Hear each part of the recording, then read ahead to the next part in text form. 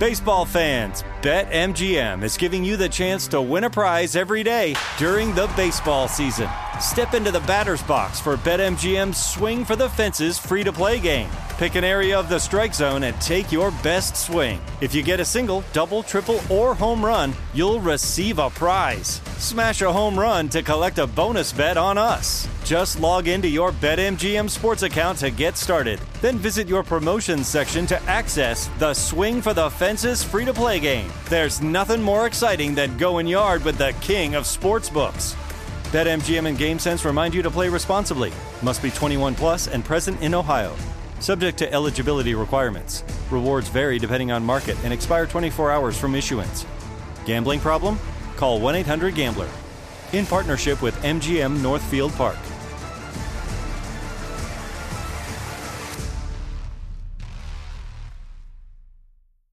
When you buy Kroger brand products, you feel like you're winning. That's because they offer proven quality at lower than low prices. In fact, we guarantee that you and your family will love how Kroger brand products taste, or you get your money back. So next time you're shopping for the family, look for delicious Kroger brand products, because they'll make you all feel like you're winning. Shop now, in-store, or online. Kroger, fresh for everyone. This is your moment, your time to shine, your comeback. You're ready for the next step in your career, and you want an education employers respect. So you're not just going back to school, you're coming back with Purdue Global. Backed by Purdue University, one of the nation's most respected public universities, Purdue Global is built for people who bring their life experience into the online classroom. Purdue Global, Purdue's online university for working adults. Start your comeback today at purdueglobal.edu.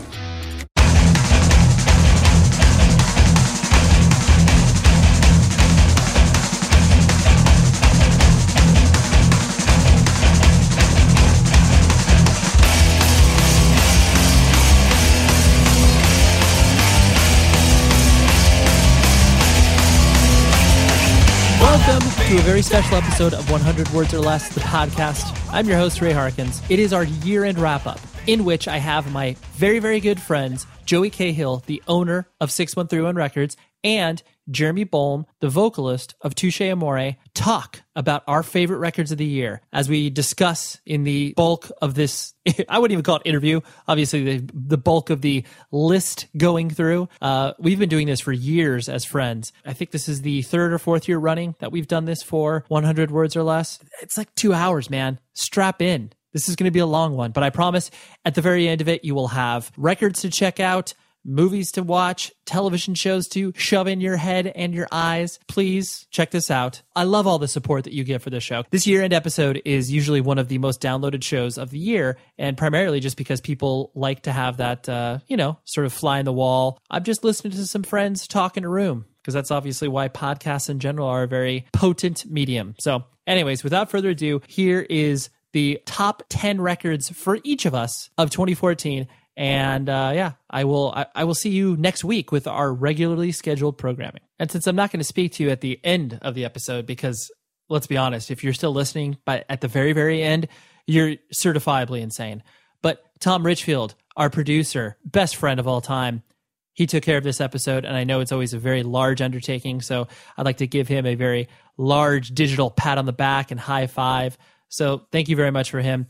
And thank you to all of you who donated during the month of November, because that was a very special thing for people to toss in $1, $2, $5, $50, whatever you felt like.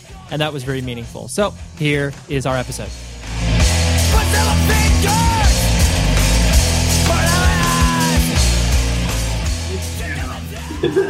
Because I had no idea what it sounded like. You didn't go to pure volume? And yeah, sure enough, guess what doesn't work? MySpace players. Oh, weird. Yeah, weird, right? Yeah, that's very weird. So we've now established that this is our fourth year doing this, third year in a row, right? Or third year total. Fourth year in a row. The second year was without Jeremy. Yes. Which I just found out about and I'm really upset about. Yes. You let Chris Hansen take my place? We did let Chris He put Hansen some garbage on his list, too. I think we did a pretty good job of kind of calling him out on that. Yeah, I think his number one record was a record he hadn't finished listening. But Scott was on that year too. Scott was on. So that there was year. a lot of garbage that year. There was a lot of shit talking. Joe and I were kind of in a corner, being like, "Huh? Yeah. Oh, all right. Could we talk about our records then?" But as Jeremy, as you pointed love out, to Chris Hansen. love to Chris Hansen. As you pointed out, we've done this for years and years as friends and talking about the most important records of the year for all of us. Yes. And Because we think other people care. Well, it's so funny because the feedback that I get for this, because people, I think we can all test this. People love. I read other people's lists. Oh, absolutely. Yeah. Right. And it's just it's honestly one of the biggest shows, like download wise, where it's people just love like recommendations because obviously all three of us are just so deeply engrossed and engaged in all this that it's like sometimes we forget that there's obviously people that are just like, oh yeah, like I just want to listen to like 10 cool records a year. I got 10 for you, buddy. We'll probably have less than 30 total. Yeah. Because I imagine Something tells me that this year in particular, we will have a lot of repeating. We always do every year. Yeah. Well, the National didn't release a record this year, so See, this was a really weird year. yeah. Like I didn't think this year was any good until I was making this list, and then I realized that this year was actually You had to cut pretty some awesome. stuff out. Last night I was taking a bubble bath. Sexy. That is adorable. Scented. Of course. You And- bath bomb? Yes. And I had my note open, and I was like, damn it, there's like 20 records on here that I actually very much liked, and now I have to put this in an order. This sucks. It does. And then the ones that I had to delete, I'm probably still going to just rattle them off at the end and just be like, these were also great records. Sure. Got that in my phone. Yeah. That's fully prepared. The honorable mention list. Yeah, exactly.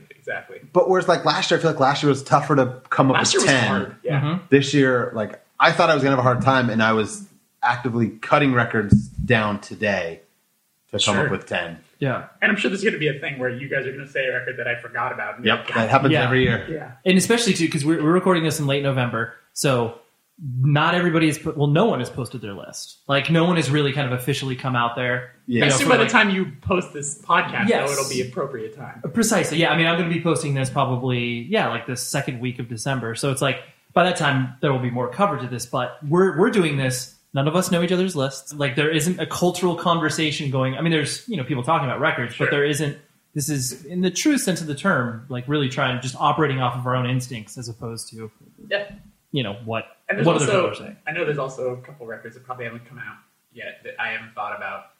On the drive, I listened to the new Circa record. Okay. Yeah. It's really good. Okay. But it's one of those things where you're like, I feel bad. Like maybe if I spent more time on this record, it could have made my list. But, Right. But That's what happens when you put on a record Yeah. in late November. I'm scared that fuck because you guys. Yeah, way to go, guys. Yeah, You're good- missing that list. Yeah, good PR move. I'm scared that the new Kendrick Lamar record is going to sneak out this year. You think that'll drop on December 23rd? Major wouldn't be surprised. labels know better. Major labels But- know it's like best of Christmas album time. I just kept hearing like late November. Yeah. Like, what if he's just like, I'm just going to put it out next Tuesday, surprise, like Beyonce. Yeah. Right. Who knows? And I also thought this year is interesting from our own personal life experiences, where it's like we have Joey, who is a new father. Congratulations! Hey, thanks. In a formal. I think I said it.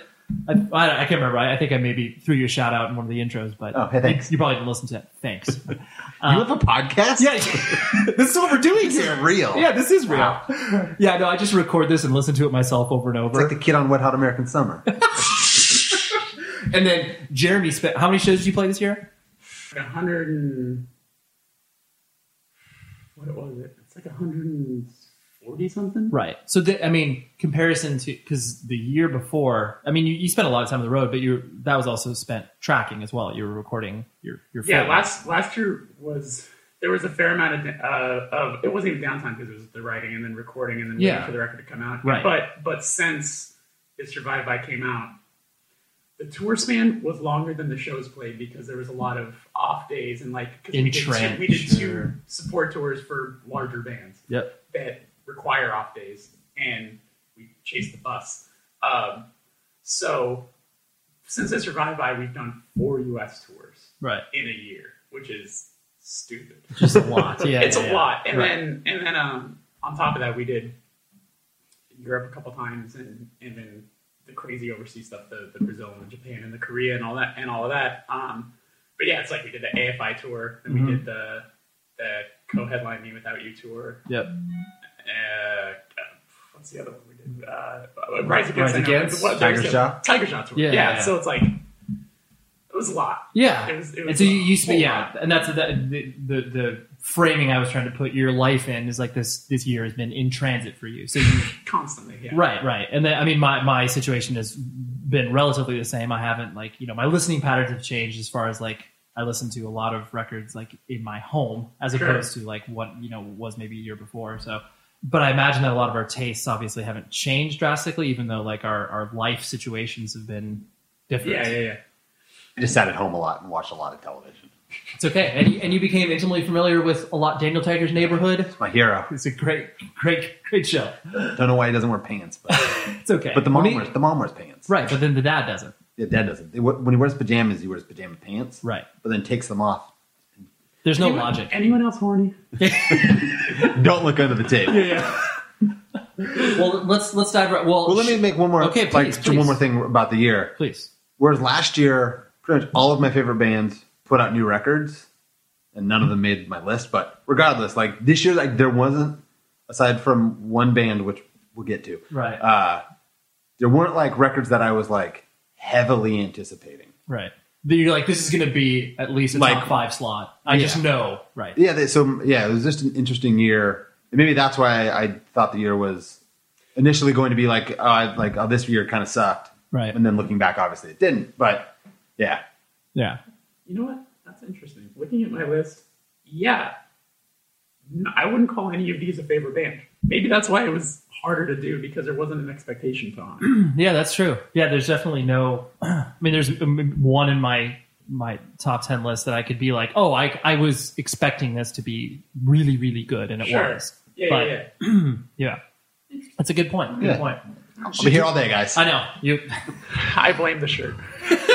Do you guys want to throw out the sort of undiscovered gem first, or do you guys want to save that till later? Just because we are hyper aware of so much stuff that I think that, the records that we're going to mention in our top 10 list are ones that are going to get coverage in a lot of places. So it's like the undiscovered gem, I think, will lend to, interesting discussions, I think, for people that are listening to the show. And then obviously for us as well, of like, where we randomly found this band. So Joey, let's hear what your undiscovered gem of 2014 was. I'll start off by saying this isn't really an undiscovered gem. That's fine. Okay, but still. But I mean, I feel like a lot of people haven't heard this band. I'm doing a band, although I think both releases were out this year. Okay. They're a band called Flesh World from San Francisco. I am not familiar personally. They would be, I think, interest to people. I don't even know. It's a female-fronted band, and she was in a band on Slumberland, but I don't remember what they were called. Brilliant Colors. No, I have no idea what that is. The guitar. I think it's the guitar player. Another member was in Limp Wrist. Mm-hmm. So okay. that might bring. Okay, here we go. It's like we're punk rock. They have a 12-inch EP that only came out on vinyl on this label out of London, and they had a 7-inch out recently on Iron Lung Records. We were at Amoeba together, and I think you pointed that out to me. Yes. Okay. It's like, I would call it just spooky punk stuff. That's probably not what they want to go with, but it's just dark post-punk, kind of like Beast Milk, that type of thing. More, it's like if White Lung was spookier. Oh, okay. A little more atmosphere, maybe. Yeah. Okay. It's very, very good. Rad. Yeah, and I think they're getting a little buzz. That's why I don't know if I'd call them undiscovered. Well, you're talking to two people here who are over our heads. Yeah, well, that's me. That is exactly why it's ahead of the game. I think both of you would really like it. Okay. Yeah, it's good. Awesome. Yeah. What about you, Ray? Thank you for asking, Jeremy. This is a band from Australia. You say the band name Sirius? Dexy's Midnight Runner. Yes. No, it's spelled C-E. No, it's like C-E-R-E-S, but it's Sirius. Oh, I've posted about that on social media once or twice. I've seen that name. Yeah, so I actually got clued into these guys via a devoted listener to this podcast. He just emailed me, and this is one of the reasons why I love the show, because you can create relationships with people that I never would have spoken to before. But this guy from Australia just emails me like, "Hey, here's these 5 or 6 records." Shout out to Samuel Brick. I don't know if you want your last name in there, Samuel, but stranger you got it in there. So he just, and then this band popped out at me where it was just like, they kind of have, like whatever, Jimmy Eat World mixed with a lot of the, obviously like the mid-90s emo that is so in vogue right now to play. But they're coming at it from like, they're all in like their later 20s. And like, you can tell they've all played in bands. Like they're from, I think they're from Melbourne or Sydney. Can't remember. But it's one of those records you listen to and you're just like, holy crap. The record's called I Don't Want to Be Anywhere But Here. It's a full length, came out on a label called Hobbledehoy down in Australia, who's kind of like, there's whatever, you can compare them to like a No Sleeper or Run for Cover. They're definitely like a cool label. They release Kevin Devine stuff down there in Australia. Okay. And so, but yeah, just immediately took me in the same way that, probably your record did, where it was just like, why does nobody know this? Or totally like that. And it just, it hits that spark that I know all of us have when we hear something where it's just like, holy shit, like awesome, really well done. So yeah. That's what these dudes inspired in me. So awesome. Yeah. You both would like it. I think Joey would like it, maybe more so immediately than you, but I know that you would still, when I say you, Jeremy. Maybe I'll have you text me to remind me because I will. There was a lot of words in there. There is. Yeah. Sirius. That's how they say the band name, but yeah. Anyways, you can find them on Bandcamp, and I will, of course, include links in the show notes. It's pronounced Sirius, but it's spelled that way? Yes. Yeah. So it's coming out on Top Shelf. Yeah. Is that my second time making a Top Shelf joke about a band name? That's pretty good. That's pretty good. Shout out Kevin Seth. Shout out Kevin Seth for picking weird band names to put out. So what's your undiscovered gem? Again, what like Joey said, I feel like if you're quote unquote in the know or pay attention to bands that start after other bands break up, right. You guys listen to the Everybody Row band? Mm-mm. It's the new Comadre band. Oh, okay. It's two of the dudes from Comadre. I feel like it picks up right where they left off in the sense of you saw them going down that Murder City Devil sort of path, and so this actually has full-time keyboard in it. I have listened to this, and there's a girl who sings in the band as well, and they go back and forth. I believe it's Jack who's singing. Okay. It's recorded great because Jack Shirley did it. Yeah, it's like his own band, so you right. He's gonna be like spend some time with it. Exactly. Yeah. Hey guys, I have a studio we can do this at. Yeah, they've only put out a 7-inch, and it's on Vitriol, Justin's label. Oh right. And it's one of those things where I feel like when it got posted, people are like, oh shit, and then I don't know what if it actually caught on, whatever. Mm-hmm. I feel like it needs to though because it's really really great. They played Fest the same day that we did, but they played the same time as someone else that I promised I would go see. Right. But luckily, that my justification was they're from California, so there's a chance I'll see them before I see this other band. Sure. But the band's called Everybody Row. It's a 4-song 7-inch, and it's very good. Right. Yeah. Sweet. Well, let's see. Look at that. We all surprised one another with good these, times. even though you guys were all quantifying your. Oh, I think people know about this, but that just means I'm cooler than you two. Yeah, that's true. We're all cooler. Does that mean that I'm cool? No, it means we're all cooler than each other, right? Yeah. That's in our own minds. Yeah, things we already knew. Right. Well, then you guys are dads. Yeah, that was it. You just pulled a dad joke there, right? Mm-hmm. Okay, all right. Man. But see, the way I just phrased that joke shows how seated Beavis and Butthead's humor was to me as a child. Sure, like, you guys are dads. Right. Like that's like that is the direct correlation between the two. The top 10. This is what we're talking about. We'll start with number 10, and we'll do. I was thinking we should start with number 7. Number 7. Yeah, we'll just jump right. Let's Tarantino it this year. Yeah. Let the kids Memento. re-edit it themselves. So put it in order. Totally. Or Inception. Yeah, we'll. I don't know how that would work, but who should go first? I'll go first. Okay. Number 10, because I have a feeling it may be on Mr. Cahill's list, Mr. Joey's list. Mm-hmm. Run the Jewels. The Run the Jewels number 2. Number 10. Number 10. Huh. I know. I'm also gonna say number 10. Number 10. Okay, yeah. So my relationship with this record was that's why I wanted to get out there and talk about it first, because I knew that I had a feeling that you guys might be might be higher. The first LP was cool. It didn't impact me. Oh, you're crazy, but continue. Well, I wasn't. No, you're wrong, but that's fine. Everyone has their opinion. Yours is wrong, but that's obviously the complete opposite of a sophomore slump, having any sort of lack of inspiration. You could just tell that they took their last LP and they're like, "Oh, that was cool that people were into it. Let's dial this up to knock it out of the fucking park." Totally. Yeah. It just it's aggressive. It's meaningful. It's politically charged. It's like you feel like it's like both Killer Mike and ELP are just like firing on every cylinder possible. So yeah, I love it. If I can interject, it's just LP. Yeah, sorry. I know, LP, yeah. But yeah, thank you. I appreciate that. But yeah, love the record. Obviously, I know both of you guys love the record as well. And you'll probably talk about it a little bit later. Yeah, it's okay. So that's your 2 cents on it. Yeah, that's exactly. I knew I had to sure. put that stake in that claim, so to speak. So Nice. yeah, it's number 10. Cool. Run the jewels, too. Yes. Joe, you go. My number 10, and I will come out and say that this became my number 10 record this morning. I bumped one record out, replaced it with another record, bumped that out, and replaced it with this record. Wow. Yes. A lot of shuffling. Yeah. Not the only shuffling on my list. Okay. We'll get there eventually. Okay. My number 10 record is Rancid, Honor Is All We Know. Wow. Yeah. God damn, this was one of the biggest struggles for me because this is one I wanted so badly on my top 10 list. But I was like, I just haven't found myself listening to it as much as the others, but it's so fucking good. My relationship with Rancid, like Life Won't Wait is my favorite record. And then, and Out Come the Wolves. But yeah. Those, like... Beat the 2000s even. So good. Oh, that record's... What? I think the record's boring. Yeah, I like when they switch it up. It's so aggressive. Yeah, I don't want that. I don't want that. Okay. But this is my favorite record since Life Won't Wait. Like, it's short. It's got everything that Rancid does best. Truthfully, like it's so good. Like it sounds like as if an Out Come the Wolves had a second disc to it. And the fact that it's coming out, when did Out Come the Wolves come out? 15 years ago? 20 years ago? Oh yeah, it was like 95. I was going to say 90, 95, 96 like, maybe. Let's Go that was like 92, 93. Yeah.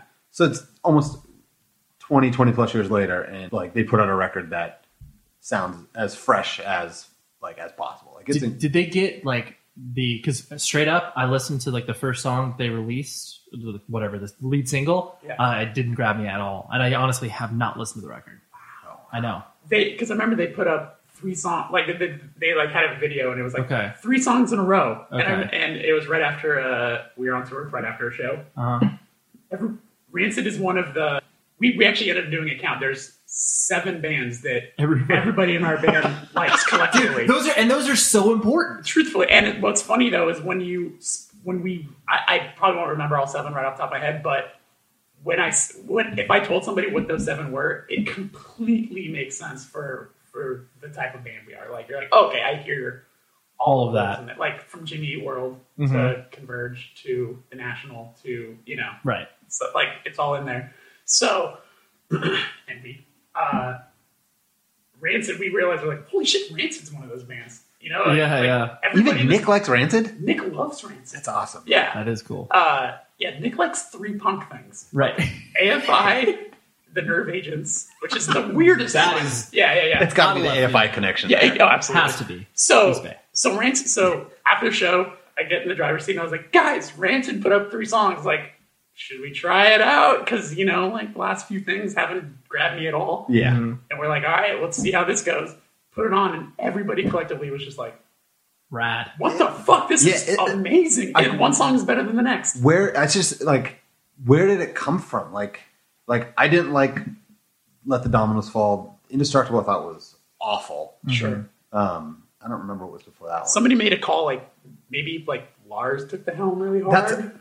They have a relatively new drummer, right? He's been in it for a while. I think this is his second record he's been on. I think he came in between Indestructible and Let the Dominoes Fall. I know he had more of a writing influence on this one. Like I know he had he's younger, so maybe he was like, yo, like I know where you guys came from. Right.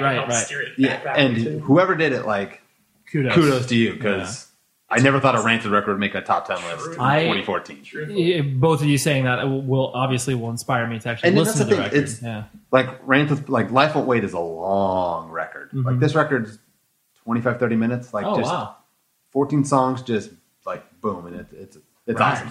Okay. Yeah. Cool. Jeremy. Yeah. What do you got? Manchester Orchestra, Hope. Okay. It's Joey and I had a conversation about this record where when Cope came out, I loved it. It's fucking awesome. It's very, like full band guitar driven and everything like that.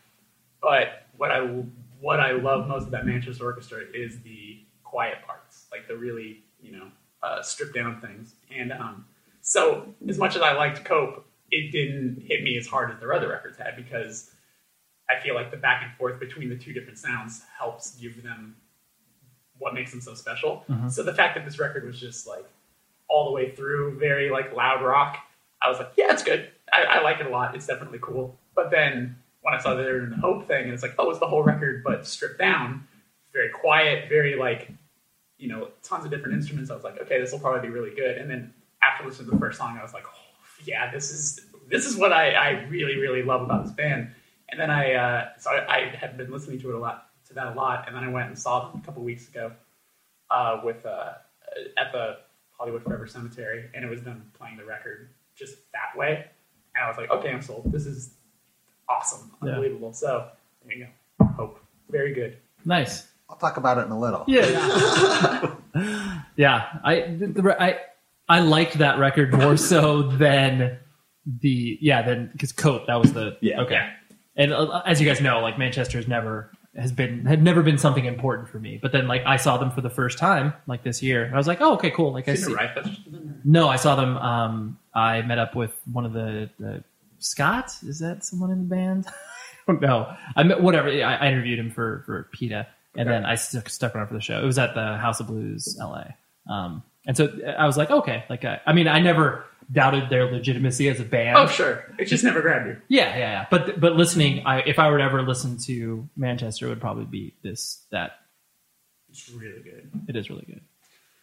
I didn't put it on my laptop this year, so I'm having it's okay. It's a note. Angel Olsen. Oh. Burn New Fire. Okay. Record. Yeah. And did you listen to that record at all? No, I only know the name. It's I remember checking it out specifically because John Simmons posted on Instagram like at the beginning of the year, I think right when it came out, just like the cover art, which was like, this is insane. Yeah. So it's like, okay, right. I should probably listen to that. Right. And it wasn't what I expected it to be at all. It had the elements of, there's like some Cat Power-ish sort of vibe in there, but then there's a song or two that is specifically one so incredibly Leonard Cohen that she should almost pay him royalties for it, because it's note for note almost a Leonard Cohen song, but then like her vocal delivery of it almost has that Nancy Sinatra Bang Bang sort of vibe from the Kill Bill soundtrack. That song. Okay, but the record is awesome, and it made me go back and check out her other records before that. And I know she did a thing with Tim Kinsella. They put out a record together. But I haven't seen her live. She's playing in December. Really Who put out that record? Jaguar. Yeah. That was the only reason I think I listened to that. I remember really liking the record too, but I didn't revisit it. I just listened to it once and it was really good. Yeah, that's one of those records too that I really, really was infatuated with it when it came out, and then more things came out and I sort of stopped listening to it. Yeah. And then I would scroll past it on my phone or my iPod or whatever and just be like, and I was like, this is still great. Yeah. So it needed to make the list. It's nice. Awesome. Yeah. I'll check it out. Yeah, it's super good. Super How good. about you, Joey? And then we'll keep bouncing it back. Yeah, we'll round robin. Yeah. My number 9 record is Boston Strangler, Fire. Okay. I just got that in the mail yesterday. Have you listened to it? I have not. Holy crap. Really? I did, because I just like, I don't know, I was like, I don't even care about checking it out, because obviously the amount of hype that gets poured into every Boston Strangler, well, this is obviously, there's few releases, but really the second record. Yeah. It's just like Negative Approach, just like 80s style hardcore, and but there's just something different about it to me that like, I don't know what it is that like makes it special.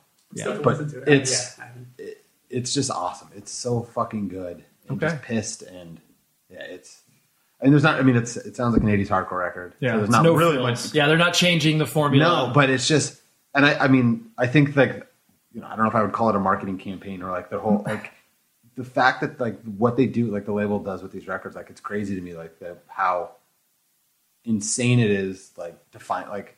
It just sell out instantly. Yeah. Well, it's funny because Boston Strangler always makes me think of like obviously the days in which whatever, mid 90s to late 90s, where it's like, bands like whatever, The Swarm, where it's like they would release, their 10-inch or 7-inch, and like they would blow through like 3,000 or 4,000 copies, like, and the world would not know. Like, you would just all of a sudden be like, oh wow, like everybody has that record now. And it's like, but now it's like, when you sort of like, pressings of a record, it's like labels make a big deal out of it, and then it's like, now you're just kind of like, oh, like that's standard. But then it's like back then when it was like less trackable, it was like, but it kind of, because this is just like, I mean, they sold it themselves, and then Death Wish had copies. They put it on like Fun with Smack on their site. They put a handful there. Then like the last record, they gave copies to like Sorry State, Grave Mistake, and then this year like Death Wish got some, Grave Mistake got some. They just like give handfuls to other distros. They just seed it out there. But they're just. Last time you and I saw each other, you're like, you told me that you had just ordered from Death Wish, and then that next day I was like, oh, I should probably order that record. And it said coming soon. I was like, fuck, they sold out of it. So I hit up Rich and was like, is there any chance? Can you pull that from someone's order? Thankfully, he ended up having a couple laying around, so it was nice. And but it's just so cool. Like, I'm guilty of it. Like, oh, pre-order's up at this time. Like, and now it's like, but with like these records, it's like you need to know that when it's happening, sure, or you're going to miss out. It's like, and then there's like that band Hinkwood, and I have both of the records, but same thing. Like the record just. Like they put them up and they just sell out instantly. Well, they're creating the demand out of that. Do you think they're even going to repress the record? Probably not, right?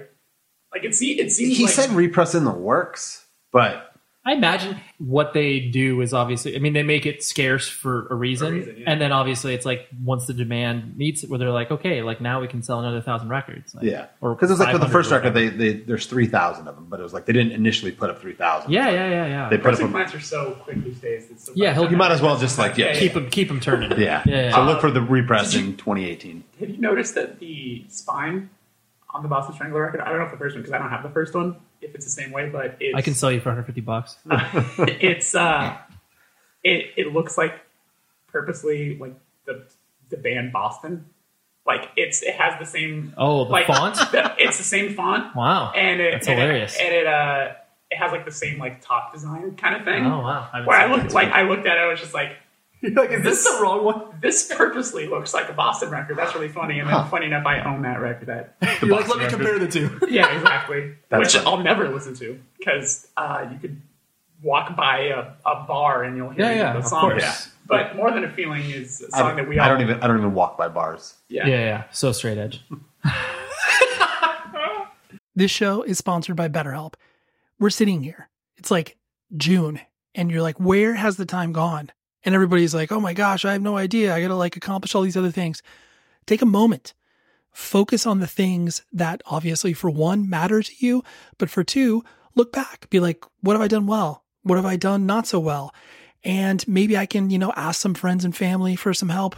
But where I have always gone to in regards to figuring out what I can do better, therapy. Therapy is an incredible tool at your arsenal that you can dip into. I've done it for my marriage. I've done it for myself personally. And I'm a huge advocate for what therapy can do for you because it is a third party that's able to look at what you can do to improve your life and be a person to help you along in your journey. And so I think if you were thinking of starting therapy, give BetterHelp a try. It's entirely online. It's designed to be convenient, flexible, and entirely suited to your schedule. All you do is fill out a brief questionnaire, you get matched with a licensed therapist, and then boom, you're done. It's great. And then if you're not vibing with the therapist, you can switch it at no additional cost. So take a moment, reflect on the things you've done, reflect on the things you want to do, and visit betterhelp.com/Ray today to get 10% off of your first month. That's BetterHelp, HELP.com/Ray. Baseball fans, BetMGM is giving you the chance to win a prize every day during the baseball season. Step into the batter's box for BetMGM's Swing for the Fences free-to-play game. Pick an area of the strike zone and take your best swing. If you get a single, double, triple, or home run, you'll receive a prize. Smash a home run to collect a bonus bet on us. Just log into your BetMGM Sports account to get started. Then visit your promotions section to access the Swing for the Fences free-to-play game. There's nothing more exciting than going yard with the king of sportsbooks. BetMGM and GameSense remind you to play responsibly. Must be 21 plus and present in Ohio. Subject to eligibility requirements. Rewards vary depending on market and expire 24 hours from issuance. Gambling problem? Call 1-800-GAMBLER. In partnership with MGM Northfield Park.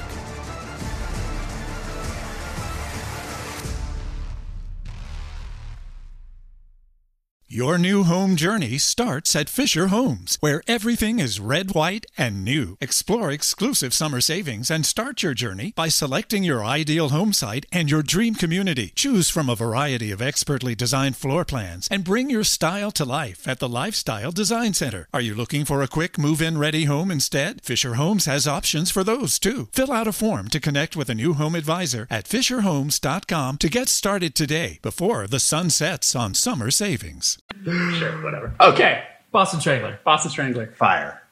And that record is straight fire. Oh, there you go. Okay. Aren't you married to... Oh, yeah. Full disclosure. Yeah, well, let's say, good job. The drummer is my wife's brother. But that has nothing to do. Joey is... He's also in a million other bands. Very biased. He's currently standing behind Joy with a gun to his head. Right. Currently be like, this is going to make or break our record. Hopefully this happens. Our already sold out record. Yeah. On the complete opposite side of Boston Strangler, I've chosen for number 9 for me, the Gone Girl soundtrack. As anybody that's paid attention to my previous ranting and ravings on soundtracks, like that's just something that I've become completely immersed in. Trent Reznor and Atticus Ross do this soundtrack as well, which they've done the previous David Fincher movies. Absolutely adored the movie, and the soundtrack is just it's not as compelling, I guess, as like if you were to not see the movie and just be like, hey, I'm going to listen to the Gone Girl soundtrack. It's probably not going to mean anything to you. It's less song based or structured than like The Social Network or The Girl with the Dragon Tattoo. Once you see the movie and then you start to listen to the soundtrack, it's just not only is it visceral, but it just evokes those emotions of those particular scenes. And it's just, I absolutely adore it. It's such a good soundtrack. It's like the perfect companion piece, not only to the movie, but then just seeing how Trent Reznor and Atticus Ross are able to like take all of their talents as musicians and be like, hey, like we're like compliment the movie. What's interesting is I just finally saw the movie last week, and I remember thinking halfway through it, I haven't even noticed the soundtrack yet. It's way more subtle. More subtle. And so in my mind, I was like, is this good? Is this the soundtrack that's even worth listening to? Really even there? So that makes me actually want to listen to it. And because sometimes you see a movie and you like it so much, and then you listen to the soundtrack, you're like, oh, I do actually remember like this happening. Or totally. Totally. Yeah. There's one the one scene, it's like the second song on the soundtrack. It's called Sugar Storm, and that's like, when she walks through the alleyway. Yeah, exactly. I want to be in a sugar storm. Incredible. I mean, everybody wants to walk through that, but the moment that song starts, what's that? I didn't know that was actually a thing. Like when I was like, what the I know, I didn't know. I mean, pollution? You're just wiping pollution on her face? Like, that's not sexy. But yeah, that particular song on there was just like, oh man. But yeah, so good. Anyways, that's the complete opposite of the Boston Strangler. Couldn't be further. But that's why we do this. Yeah. I will dive into 8, and then we'll continue the round robin. Iron Sheik. Okay. The constant one. The wrestler? No. Oh. Iron Sheik. Wow. Yes, Iron Sheik. It was released on Bridge 9. Not the wrestler, Joey. It's a record I forgot about. Yeah. I mean, because the record came out, I think, in February. Yeah, it was early. It was very early in the year. But it was one of those things that I wouldn't listen to it for like a month, and then I would be like, oh, I need to listen to that record again.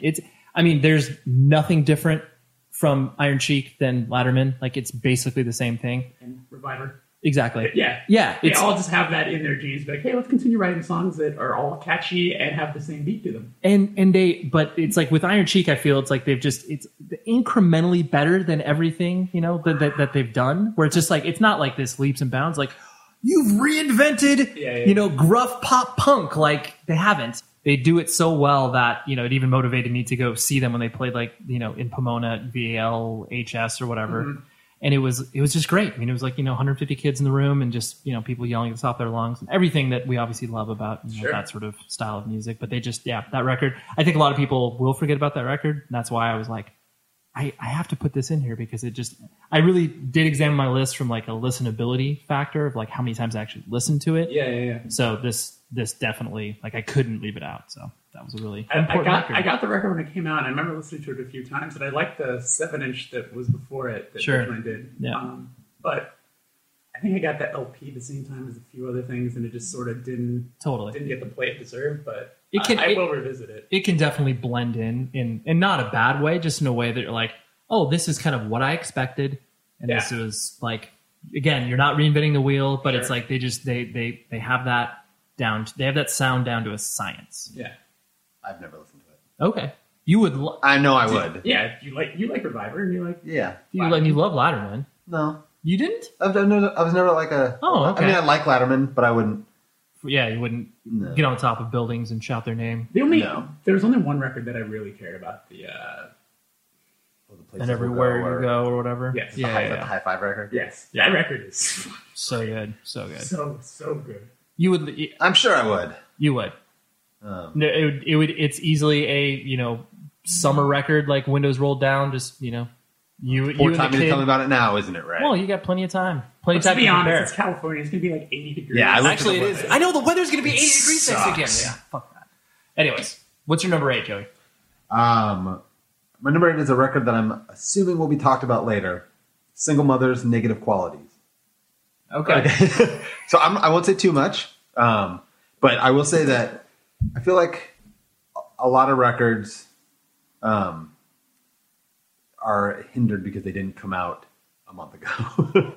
Sure. And this is a record that came out not that long ago, and it just has stuck with me since it came out. I just kept listening to it, and at first I was like, "Oh, this is cool," and I would just keep revisiting it, and it just every time just fell more and more in love with it. And, especially for all of the trials and tribulations that the band went through to get the record out. I mean, I'll speak to it because of, one of my good friends helped track the drums for the record, and that entire session got thrown out. And it was, they just went through hell because they essentially had a full LP recorded, and that was not sufficient for all of the business interests of the band. And fortunately the record that they came out with is what it did, because the first version of it, from what I understand, was definitely a more polished version. Yep. I don't know if you agree with that sentiment, yeah. Jeremy, since you're close to the matter as well.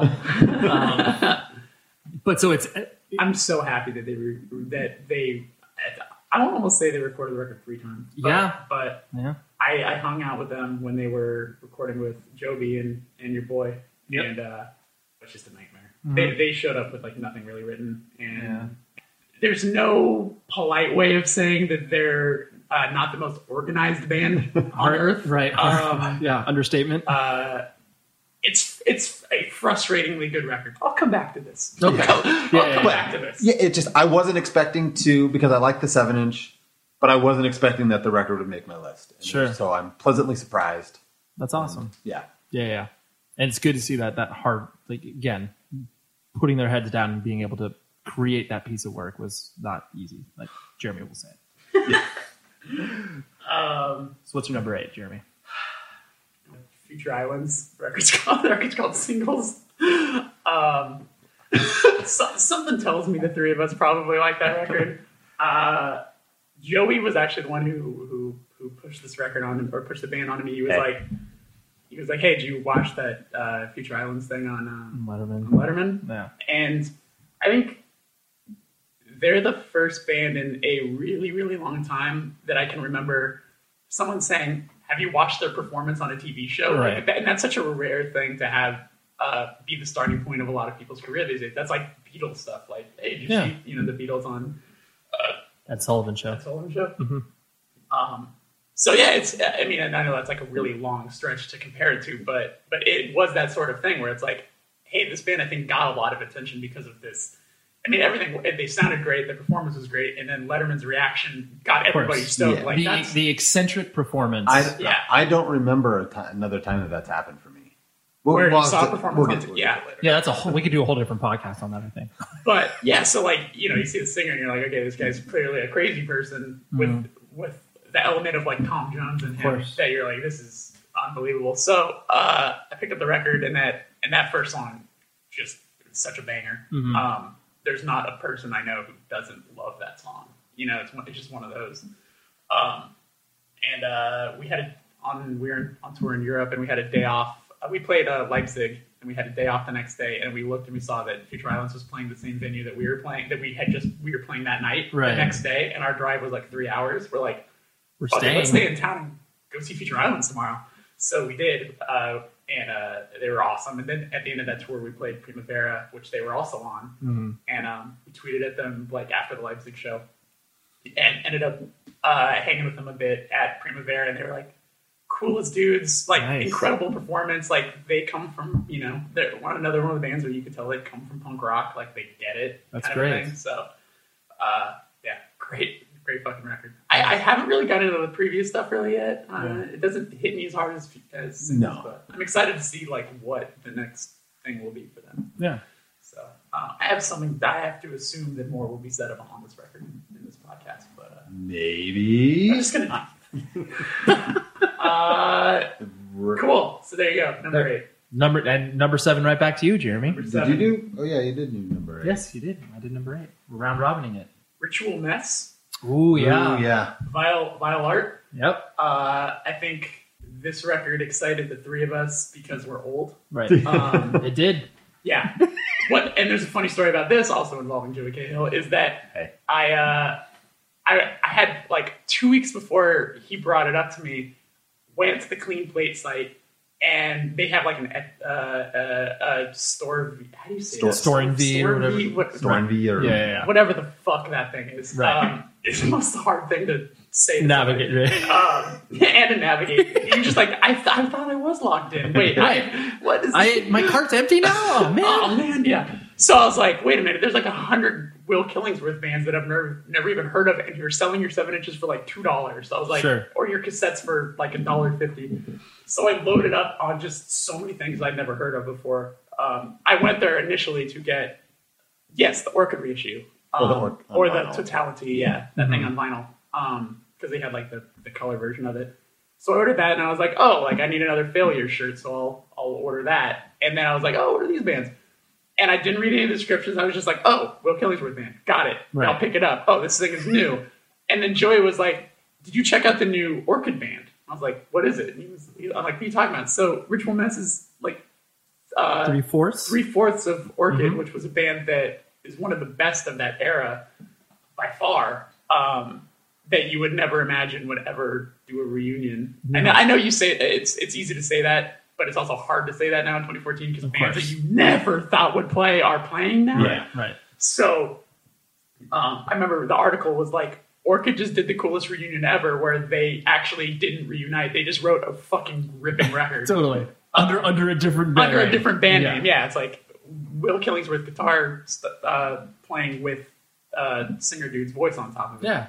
And to those who, I'm sure there's people who won't have any idea who I'm talking about when I say Will Killingsworth. He's a guitar player who constantly is in a million bands from Amherst, Massachusetts, but played in this band Orchid that influenced a ton of bands, including my own. So it's always exciting to see what he's doing. So getting this version of almost like a reunion. I know they probably hate to hear that, but they know what they did. Well, yeah, they totally know what they did. And because they obviously it wasn't like there wasn't a big to do about it. Yeah, it just the record came out. Well, I saw someone post it on Tumblr, and I was like, like members of Orchid. And I was like, cool. Like, not the singer because why would the singer do a band that sounds like where he's screaming again? And then I listened to it, I was like, sounds like a fucking singer. Yeah. Then I did a little research, but like, that's it. To end that story, he was like, check this out, and then I was like, wait a minute. I already ordered this. I have it. Like, it's in transit. Yeah, it's in transit. They had a 7-inch too that was before, and the 7-inch is as good, if not better, than the LP. Yeah. I honestly forgot to put like this record could have made my top 10, but I forgot. Yeah, it didn't. It was one of those records that was like fringe, right? It's in my phone, but didn't make the top 10. And then I also found that the singer, Orchid singer, Ritual Mess singer, also is in another hardcore band I ordered their LP and their 7-inch band called Violent Bullshit. Oh, that's his band? Yeah. Nice. And it has like a dude from like La Save Fave in it too. But it's like playing hardcore, and you're like, wait a minute, this is this is really fucking good. I need to make up a note on my phone. That's great. Yeah. The records are pretty inexpensive, so clean plate site. Dive into it. Yeah, exactly. Actually, the Violent Bullshit was on. I think it's like on a Big Cartel, and then the LP is on some other weird site. But Ritual Mess, check it out. It's one of the few like very aggressive records I think this year that really grabbed you. Yeah, that's awesome. Yeah, the Failures record also was very good. That record was really good. Yeah, but that's like a example of if it ain't broke, don't fix it. Totally. Yeah, Mark McCoy constantly just being hey, I could still make records that sound like The Oath. Every so often, here we'll put one of these things out. Sure, cool. Exactly. Having gone, this is a side note, real quick. I'm currently cataloging all my records and realizing how many Youth Attack records I have and how many Mark McCoy bands. Oh yeah. Oh sure. Holy crap. Yeah. Well, did you guys get that the newest Ancestors 7-inch? Did you listen to that? Did you know about that band? No. It's like his. It's funny to say. You don't even want to use the word abrasive with him because anything the man does is insanely abrasive. But this band is like laughably abrasive, where you're like, this isn't even music. This is just screaming feedback with like unaudible music behind it. But the 7-inch, because Youth Attack has crazy packaging, right? They put in one of those things that like if you were to open up a card, like a greeting card or something like that, and it has the music that plays inside of it. Yeah. So there's a button in it that I didn't know was there, and I had I got on my new records and I like stacked them up against the wall, which activated this thing, and it just screams. It's like for like 3 minutes straight. And I was in a panic, like, is this going to turn off? You're like, what's that? Yeah, do I need to throw this out? And the band, the LP that was before it, they, how Youth Attack sells really wacko shit sometimes. Right. They sold a nightmare-inducing pillow that had that same sort of button in it that would just scream. Oh my God. And it was like I think it was like a ridiculously priced item too, but of course sold out instantly because it's Youth Attack. Wow. But there's a band on TP called Ancestors. Yes. Daniel Poliat plays in it and everything. Apparently, Mark McCoy wrote them. I almost want to say it was a handwritten letter because they both have the same name. Uh-huh. And it just said, I don't give a fuck if you don't give a fuck. That was it. Dude, that's so good. How sick is that? That is amazing. That's like the coolest thing ever. I'm going to be on a level with you. Yeah. You don't care. I don't care. Yep, that's the coolest way to handle it. Yeah, of course. Just hey, I don't give a fuck if you don't give a fuck. Yeah. And then, of course, like, they don't care. They were like, awesome. That's one less thing to have to worry about. Let's exist together. Like two kinds of music that would never be on the same show. So let's not worry about it. Absolutely perfect. That's amazing. All right. What's your number 7, Joey? My number 7 is a record we've discussed. Manchester Orchestra. I'm going to cheat a little and say both of them. Hope and Cope. Oh, okay. Combo deal. Because if there was no Hope, it probably wouldn't have made my list. But I do like Cope a lot. Sure. And this is the one record, the one record on my list that last year I was like, oh, New Manchester's coming, like, see you in my top 10. Top 10, yeah. And when, like Jeremy was saying, the highs and the lows of their stuff is like what really I think makes them special. Like, and their louder stuff is good. So like when it was this, like Cope is pretty much all loud, and it was just like, okay, like I wasn't bummed, but I wasn't like blown away like the other 3 records. So Hope, pretty much. Would you agree also that hearing Hope, you realize like, oh, maybe the louder version of this is actually better. And that's kind of why like I'm putting them together. You could maybe like I'd like to make a sick mixtape of of the record to combine to some super like your own version of the if you exactly like if Chope. you could Chope. lay out the record. Chope, right? That's what you call it. Chope. But like they're both great. I would say Hope is probably better, but I enjoy both. Got it. So that's why they are both number 7.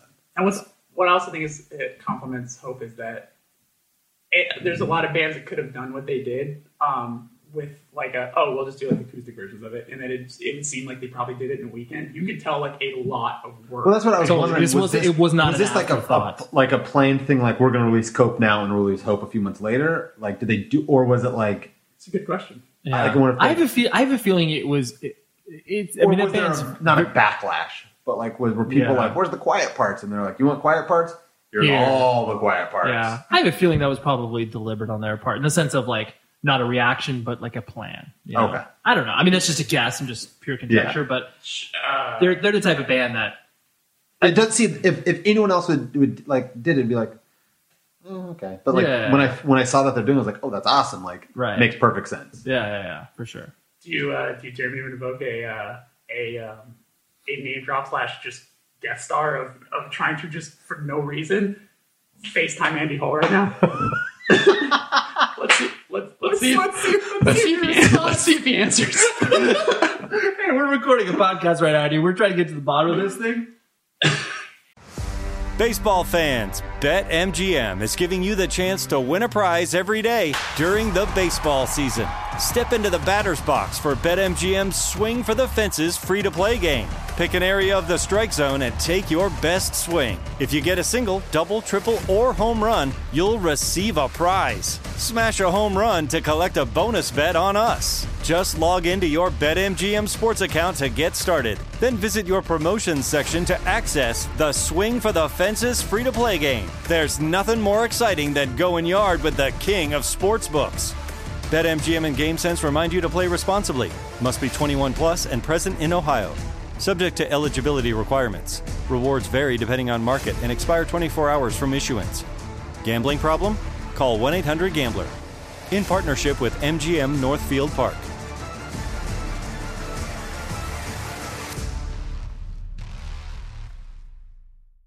Your new home journey starts at Fisher Homes, where everything is red, white, and new. Explore exclusive summer savings and start your journey by selecting your ideal home site and your dream community. Choose from a variety of expertly designed floor plans and bring your style to life at the Lifestyle Design Center. Are you looking for a quick move-in ready home instead? Fisher Homes has options for those too. Fill out a form to connect with a new home advisor at fisherhomes.com to get started today before the sun sets on summer savings. This episode is brought to you by Navy Federal Credit Union. At Navy Federal, it's been the mission to help the military community for over 90 years. And not just help them, but do everything to make sure they not only grow, but flourish. That's why Navy Federal Credit Union has all kinds of great savings and investment options like share certificates with sky-high rates. So don't hesitate. Start growing your finances today with a variety of savings and investment options. Navy Federal Credit Union. Our members are the mission. Savings products insured by NCUA. Investment products are not insured, not obligations of Navy Federal and may lose value. What's up, man? Hey. How are you? I'm awesome. How are you? I'm doing well. I'm with my friend Joey Cahill, this gentleman right here. Hello. And good. How are you? And my friend Ray Harkins, right here. Hello. Hey. Every year the three of us do a podcast on our favorite records of the year, and Hope/Cope has made the list for two of us. And discussing the record, we're wondering if you went into writing Cope knowing you were going to do Hope, or was that an afterthought? We knew the plan was to try and do both.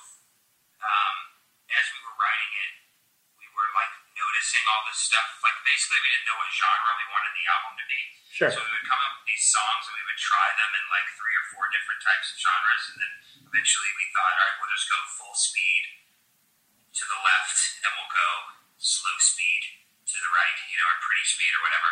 Sure. So it was definitely calculated that it would be one full kind of double album-ish thing. Sure. Okay. Yeah, because we were saying, like, it seemed, most bands would have just been like, okay, I'm going to just do an acoustic version of this, and it seemed kind of throwaway, whereas you guys actually did the full-scale, tons of instruments, really thought-out version of the record, which is rare, and which obviously made us all like it very much. Oh, thank you. I think, there's too many of those, like, this band goes back and does this album acoustic and it sucks. Shout out Alanis Morissette. So we had to try and not that for sure. Okay, awesome. Well, that's that was the question. Thanks for answering that. Very, very welcome. Sorry I couldn't get there earlier. I was covered in baby shit. Story of my life, man. Yeah, Joey recently had a kid. I see the 1-year-old balloon in the background. I know there's some struggle there.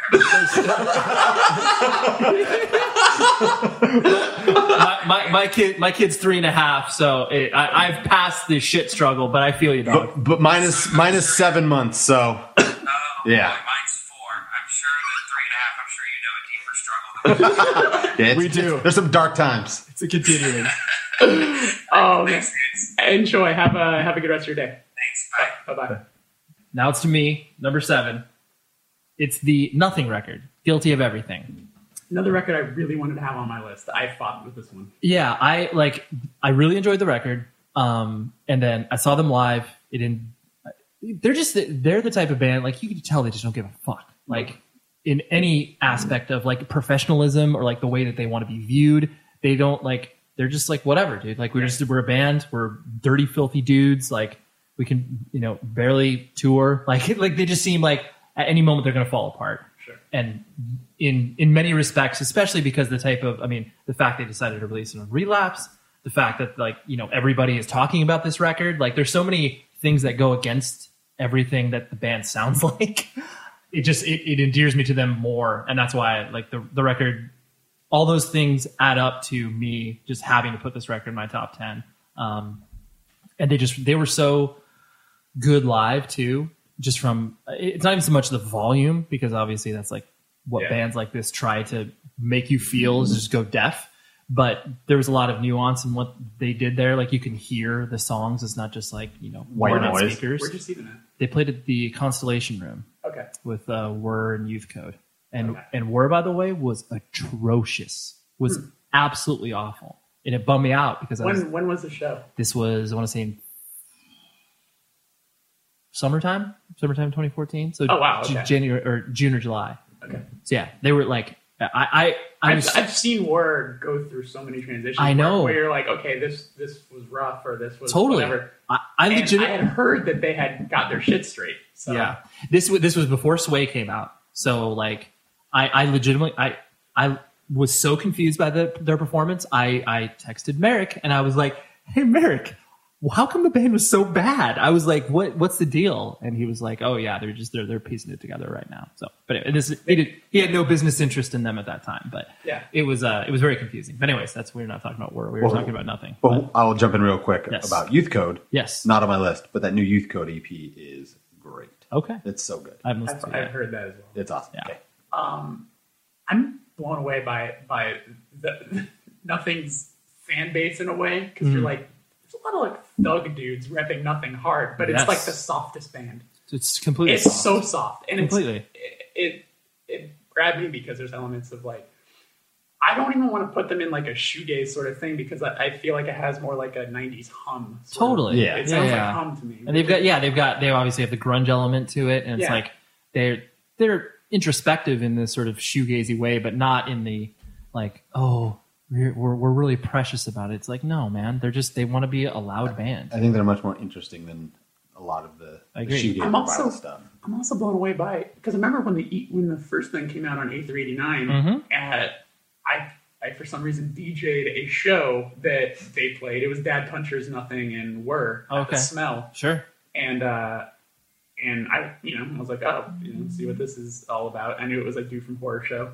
Yes, exactly. And I remember like Nicky Money, free Nicky Money. Yeah. And I remember thinking like, this is fine, whatever. Yeah.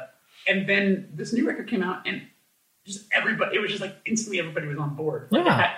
It shows, I think, that like great artwork, great presentation, all of a sudden you just get people. It just keys in. Yeah. All those things work together. That A389 record, which I could not sell to save my life at the record store shop, is now a like highly sought after. Sought after. Even reissued as well. Yeah. They reissued it as well. So it made me mad that I didn't pick it up originally. Yeah. But it's funny. I saw them at the Roxy play with Ceremony. Oh yeah. And Roxy, pretty good sound, good sound system. Yep. They start setting up. They're doing like the quick line check, and of course the sound guy instantly says, You're gonna need to turn that guitar down. Yeah, of course. Which then made them click into the first song. They just were but not in like a way where you could tell they were like, fuck this guy, let's go. Yeah. In a way where they're used to doing that because that's going to be what the sound guy says. So Did you hear vocals that night? No. Yeah, no, not so much. Yeah. But was it still good? Yeah. Sure. Yeah, so. That's awesome. It made me laugh so hard. You could tell It's like, oh, they deal with this every single show. Right. This is what's happening. Oh, you're going to need to turn that guitar down. Click, click, click. Dude, yeah. Like, they just disrespected that sound guy in the best way. They did. I feel like this is going to be the record that's on most people's lists. Sure. I agree. Like the one record that unifies everyone. Yeah, I agree. Although I definitely think on my list, but yeah. It's in principle, it's like everybody should agree on this record. Yeah, it's a cool record. Almost like I'll let everyone else speak for how great this is, but I don't. There's a lot of other records I like. Yeah. Yes. No, for sure. Yeah, I agree. And that's why I was like, ultimately, I'm like, I think I just need to put this in there just for my own. Again, I just listened to it a shitload. And it's like even when I said prior to recording, I was like, this is going to be on someone's list. Yes, it was. And in my head, I was like, yes, it's going to be on my list. I'll dive into number 6, the Sun Kil Moon record, Benji. Again, just pure listens. It has one of the most heartbreaking first tracks. This is a track called Clarissa. He basically just talks about how... Does she explain it all? Boom! Be here all night. She died in the song, Joey. No, seriously, Ray, I'm going to be here all night. Okay. Thank goodness I was looking for some stand-up comedy. Mark Kozik, like, obviously people have dividing opinions of him now because he's, being a dick to a lot of people. Whatever. I mean, that's neither here nor there for this particular record because this record came out before a lot of that happened. Sure. I've always loved his stuff. I've always respected, everything that he's put out musically, but this record was just so, it was just so, raw in like the best way possible. You could tell that he was just like, well, I'm mining my own personal experiences. Everything that a sort of singer-songwriter record should be is exactly what this Sun Kil Moon record is. And that's why I think like that's what differentiates this from a lot of his solo stuff or, Red House Painters and everything else he's done. But yeah, I just think this is kind of like, if he decides to not put another Sun Kil Moon record out and this is it, be like, this is good. Good way to go out. You've accomplished what I think you're trying to do with this particular, alter ego of yourself or whatever. Sure. So yeah, I really, really like it. I haven't listened to the record. I've listened to it in fragments. And I've liked what it is, but it's definitely not. It's not an easy listen because most of the songs are like between 5 to 7 minutes long, and that's usually what Sun Kil Moon songs are. So it's not just like, I'll pop this on and not at all. So it's definitely an experience, and especially, if the first song doesn't grab you, nothing's really going to change. Sure. But that's like the best intro for it. So loved it. Awesome. Number 6 for you, Joey. Number 6 for me is a record from a band called Always. It's self-titled. This turned me off, brought me back in. Always is spelled with 2 V's and not a W. It's on polyvinyl. Okay. Not Top Shelf. Hey-oh. I can't wait to send this to them. No. It's female-fronted. I describe it as more interesting Best Coast. There's just more interesting things that they do, I think, musically. Like, nothing against Best Coast, but Best Coast is what it is. You told me about this record, but I forgot to listen to it. It's just fun. It's great. You listen to it? No, I haven't listened to it. Well, we should both listen to it. Perfect. It's great. That's what you're here for. Yeah. No, I really enjoy it. Does it have like a California vibe of like Best Coast? They're not from California, right? No, and that's what and that's where I think there's like different elements that it's not just like we smoke weed and hang out in California. Right. I feel like polyvinyl only really gets my money with like reissue stuff. So that's kind of what like I was so surprised about because I see I see they put out new records and I was like okay, but then this was recommended to me and I was like all right, I'll check it out, and then just was instantly like. Oh, this is really fucking good.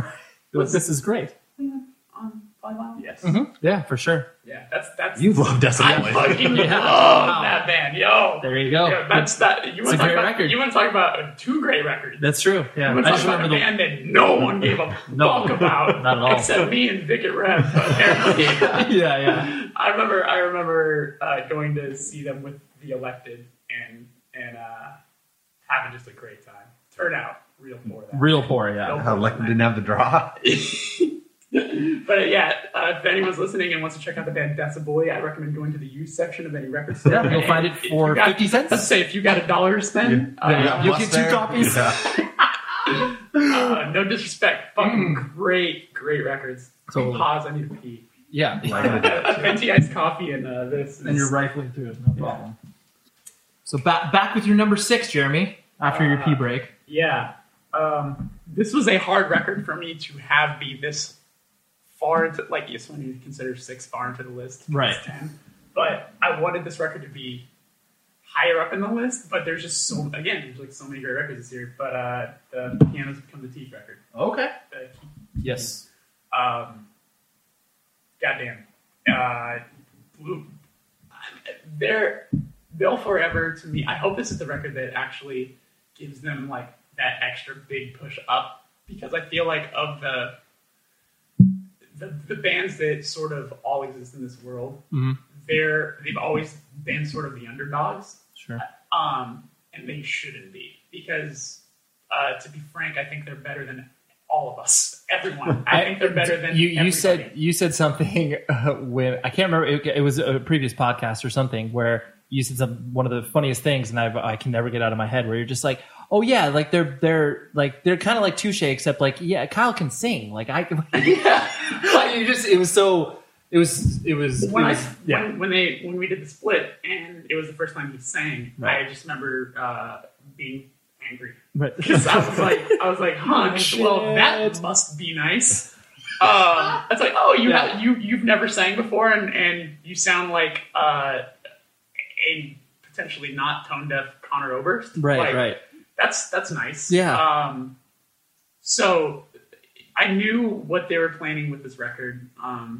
They're one of those bands that we're very, very close with, and they're like, yeah, we're starting to write, and them speaking very nervously about having it maybe just be singing. They're like, oh, I hope people still like us. They've always been very, very much like worrywarts, like about everything, which is, it shows that they care, which is completely fine. But you have all of us being like, you have nothing to worry about. Right. Your band is so fucking good. And also, this is one of those things where what they described, what they were trying to write with this record, you always hear bands be like, we're trying to do this kind of a thing. We're trying to do this kind of thing. We've been guilty of it. Everyone's been guilty of it. They fucking nailed exactly what they described. They were like, it's going to be like the National meets Appleseed Cast. Guess what the record sounds like? Right. And even like the drumming on it, like Dave is one of the most incredible drummers, if not the most incredible drummer that I personally know. Like, he's a monster. Obviously, he's given these very tame songs to play on, and the biggest fear when that happens is that you're going to get a drummer who's going to overplay on it, and it's going to sound, it's just going to take you out of the moment, because you're like, this is chill out back there. Yeah. So I know you're probably bored, but you can scale it back. He came up with some of the most insanely creative ways to play on these very, very calm songs that it's not fair. Yeah. It's absolutely outrageous. So the record is incredible. I think it's going to be the record that defines the band at this point, which is great. Yeah, going to be their 3rd record. I haven't really paid much attention to the internet response of you. Like, are kids down, or are kids? I think split. Or I think it's universally positive so far, from at least critically speaking. Like, I haven't really paid attention to kids in general, but I mean, I think over the next 6 months to a year, we'll get a good sense of how that impacts their own draw or whatever. Right. But yeah, I'll talk about it later. Yeah, I might have a few words to say about that later. People have it up higher than me. But yeah, real cool, Jeremy. Yeah. No, cool. We'll be the ones that are championing the record. Okay. Yeah, sure. Number 6. Yeah. Yeah, unbelievably proud. Really, really, really stoked, and I'm excited to see what the record does for them, and them being on Epitaph too. Like this, I think. Last thing I'll say about it is when a band signs to a label like Epitaph, one of the points to, I'm not speaking for them, this is just what comes with signing to a label like that, is you get this expectation that it's going to blow your band up, you know, and more often than not it doesn't happen, but there are the times where you're like, wow, like, okay, signing to this label really did help. Like take like the Menzingers, for example. Yeah. They were a band that they've continued to write great songs.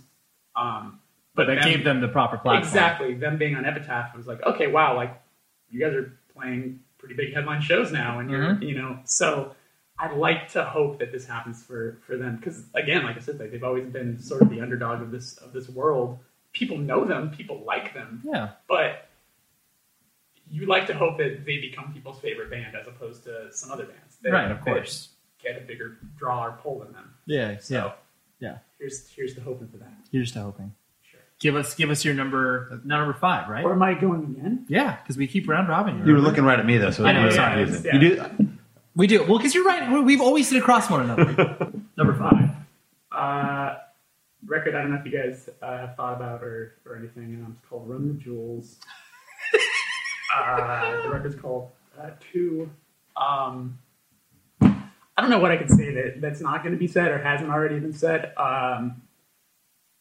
I'm not a hip hop enthusiast.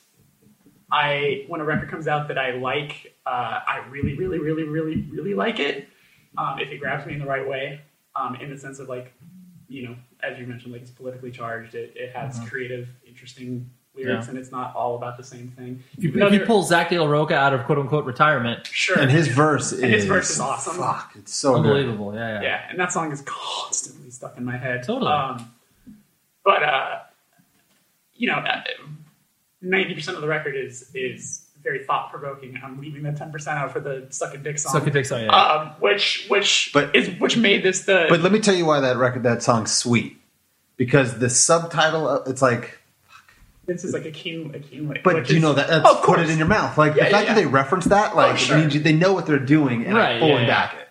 That I get. It's just one of those songs where it's just like, is this a song I want to listen to with a girl in the car? No, it probably makes me a little uncomfortable. Like, you don't want to put that on with Nicole in the car. We've been together for 4 years. I don't give a shit. I know, but it's just still kind of like, it's like watching a fucked up sex scene with your parents. It also reminds me of Ludacris, What's Your Fantasy? And then there's the remix with Foxy. I think it's Foxy Brown, where it's like the reverse. Sure. Yeah. Like from the girl's perspective. Yeah. Which again I also appreciate because I love Ludacris. And look, I'm no prude. It's just for a record that's like so one direction, that one like takes me out of the moment a little bit.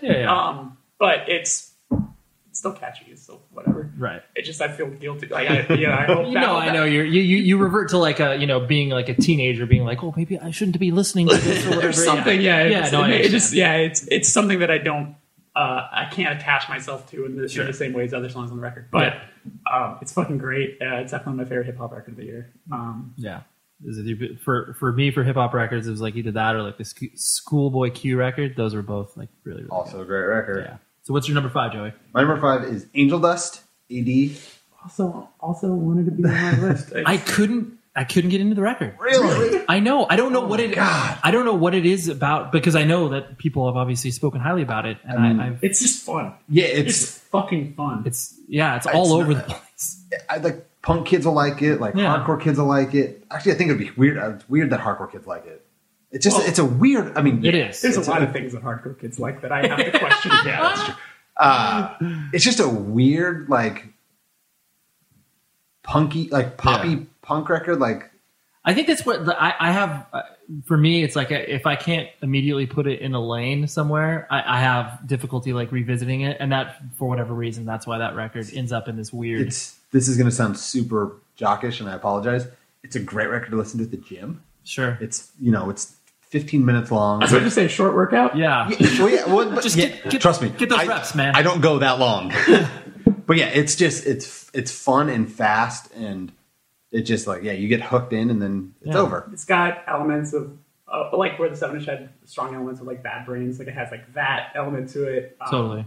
I was never an H2O guy, but I think it's like a better version of that sort of thing I on can parts. definitely see that. Yeah. It's awesome. Like, And I, to be candid, was never much of a Trapped Under Ice guy. Like they had, I can get why people liked it and everything like that. So almost like going back to like the piano thing where you're like, wow, like there's a whole other side of this dude that exists, which is awesome. Yeah. I gave the record a chance, being like, I was never much of a Trapped Under Ice guy, but I'll see if this is any good. And there was when that 7-inch came out, such mixed reviews. I'm like, oh, this is the new Trapped Under Ice band from some people, because then there's also Turnstile that people were also attaching themselves to. Right. And so yeah, I was all on board with Angel Dust right from the start, and I'm stoked that record is as good as it is, and the production on it is awesome too. Right, recorded Brian McTiernan. Yeah. Is that true? I didn't know that. Yeah. Baltimore, man. Yeah, he pulls out those kids being like, hey, well, yeah, of course we want to record at Salad Days. That's so awesome. And that's not a thing anymore. Yeah, that's just a people don't say that anymore. And that record was probably recorded in like 2 days because it's so probably short. Yeah. That's awesome. Yeah, very cool. I love it. We always seem to work in the complete opposites of one another. Please be a ska record. Please be a ska record. It's not a ska record. Ska record wouldn't be that far from Angel Dust. No, not at all. This is another soundtrack, which is just sneaking to me. I know, and that's. I'm just kidding, Ray. I legitimately had 3 soundtracks in my top 10, and I was like, I can't fucking do that. How to Train Your Dragon 2. No, it is not How to Train Your Dragon 2. It is The Nick on Cinemax. I didn't finish the season. I need to. I thought the show was kind of boring. Wow. I had a hard. I didn't finish it. I'm like, okay. No, you're a pussy. I get it. No, it's just. I don't know. Okay, yeah. There's a lot of hardships of. Oh, completely. See, that stuff doesn't bother me at all. Like I would. Really? It was just. Yeah. I don't know. There was. Yeah. I wanted to like it more. I got to the episode post sewing the girl's arm to her face. Right. Like her nose to her nose. I saw that one, and that's about where I stopped. That's about where. Yeah, and it was. I think it was also the traveling thing. Yeah, that gets in the way. Yeah, exactly. So I consumed a lot of this on plane flights. Sure.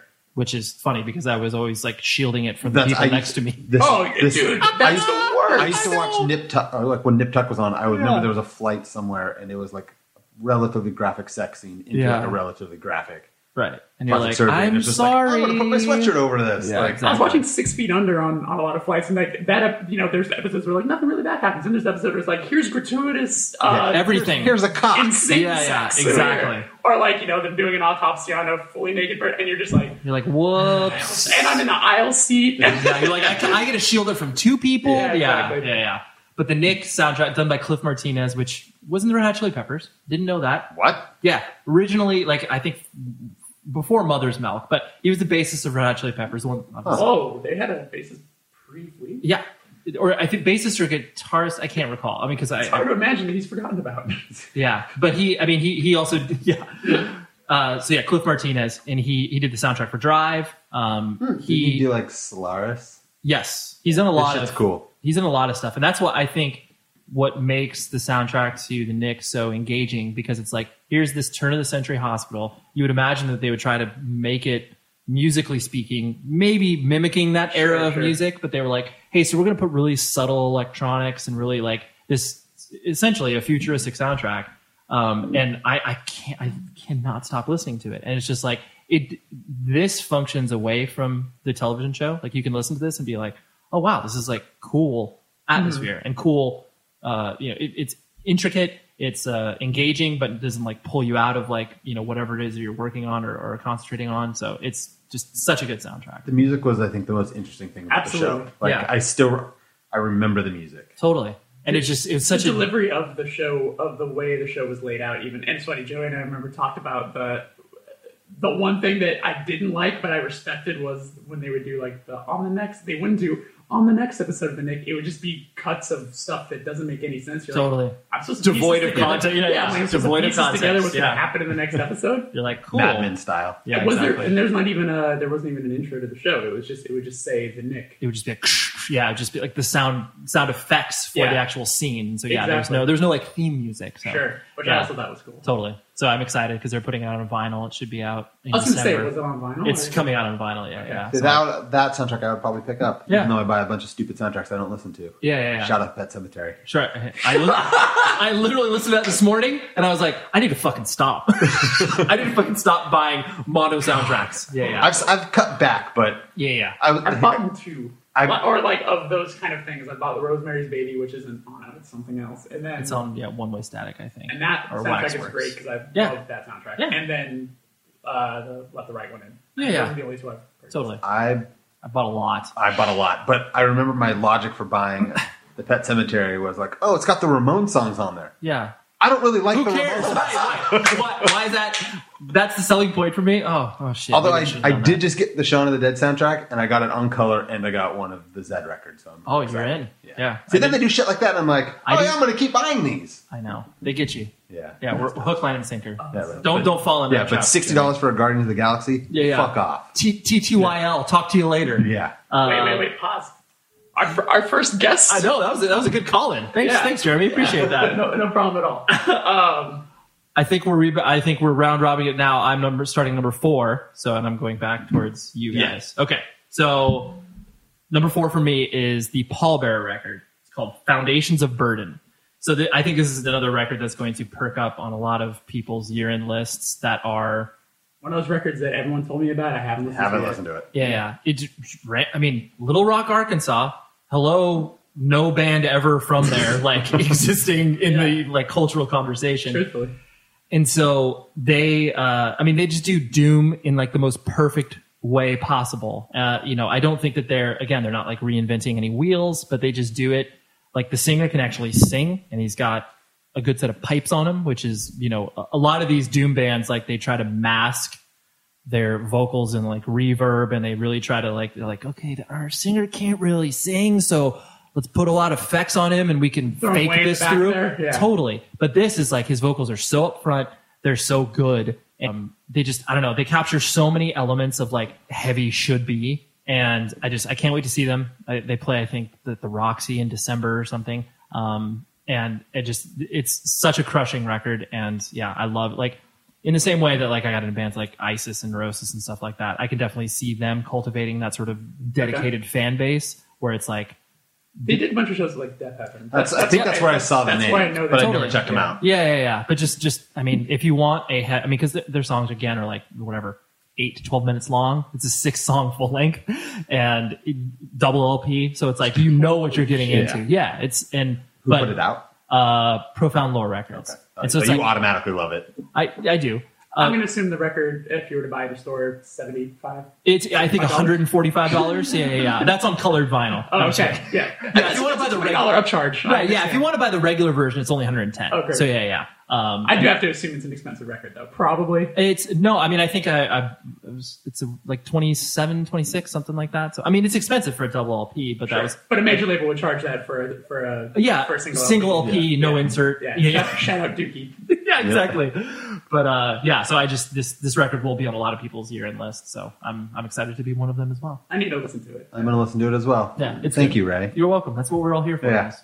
Number 4, Joey. A record that you should also check out as well. It's from a band called Pianos Become the Tea. Oh, I am familiar with that. Never heard of them. Been discussed already, but my own little thought about the record is they're a band I've always kind of liked, and this I think kind of goes to what you were hoping for. The first record I don't really remember. I liked the last one, which I always mix up if it's the Lack Long After or the Long Lack After. The Lack Long After. But you owe me one of these. This is the first record that I listened to and was like, I'm going to actively keep listening to this. Even though I liked the last ones, it didn't draw me in. But this one is just like, maybe it's because it might even be the singing that I think it differentiates him from a lot of stuff. Like, I don't know. It got you. Yeah. It's good. And Will Yip did an incredible job with it. I can't even begin to understand how that guy is able to record so many records all in a row and have none of them suffer. Totally. 15-hour days. Yeah, it's crazy. You would think that he would just start phoning it in at some point, right. but he takes on bands that are worth it, and does it right. He invests in the I mean, he's like every good producer should be, where it's like, the band that I work with, I'll help you get the best out of the songs that you need to. It's like the most basic idea, but he actually does it and he executes it, which is great. Kills it. Totally. Thank you. Hey, I may have something to say about that record a little bit later. Oh, you've heard him? Oh, cool. Yeah. I've heard of them. You should check them out, Jeremy. Cool.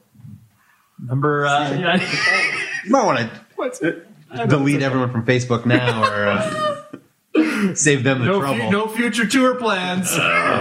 Number 4, Jeremy. Tiger's Jaw, Charmer. Okay. Oh wow. Okay. Yeah. I thought about that. It was on my fringe list. Yeah.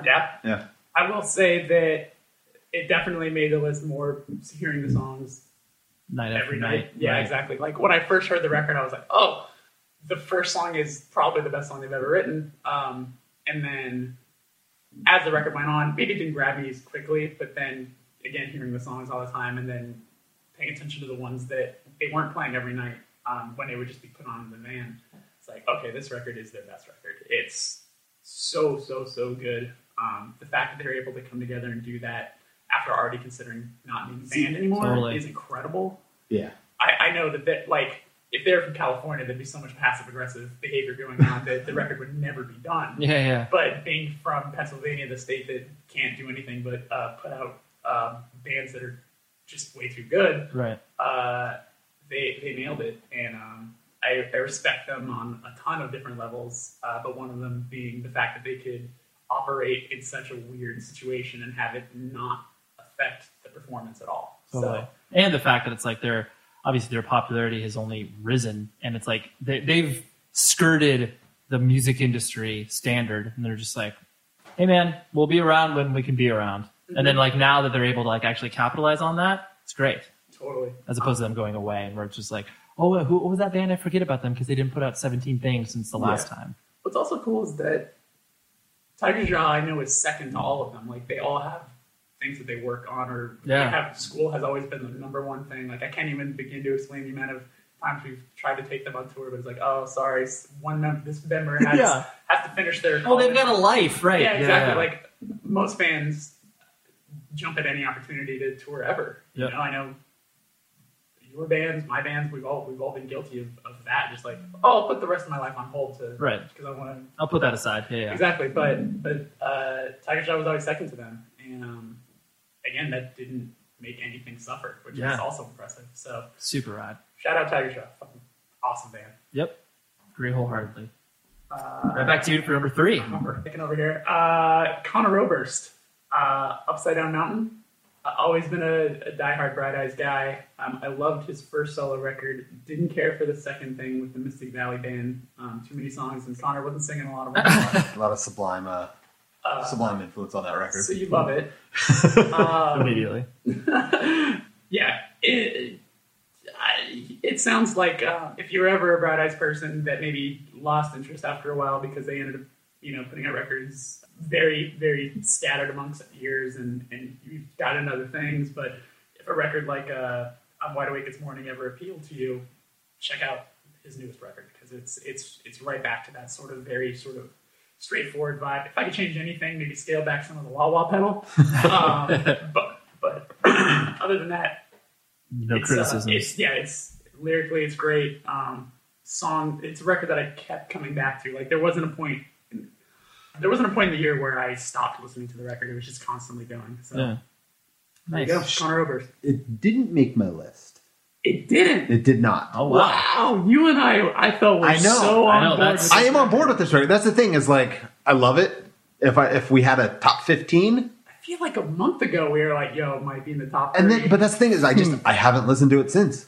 Like I stopped coming back to it, and that's why when I was making my list, it's in my phone, like on my like massive list, and then like when I was like cutting things, it made it through the first round, maybe the second round of cuts, and then it was just like I can't justify putting it in there because I haven't listened to it in that long, And even when I was making the list, I was like I had 15 or so records, and I was like, I'll listen to this. Like, oh, I'm not going to put that on. But I never went back to it. Wow. So therefore, and to say that Scott from Dad's.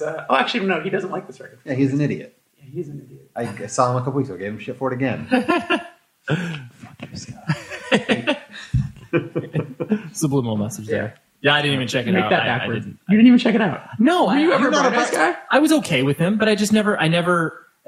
When you ultimately feel like something isn't your own, like Bright Eyes was never my own. I never felt like I owned that, Okay. And so, well, then that makes sense. Yeah, and then there's no reason for me to be like, oh, this is where I'm going to start, Okay. So yeah, I just never. Fevers and Mirrors never did anything for you. It was a good record. Honestly, it was like, okay, how random is this going to be?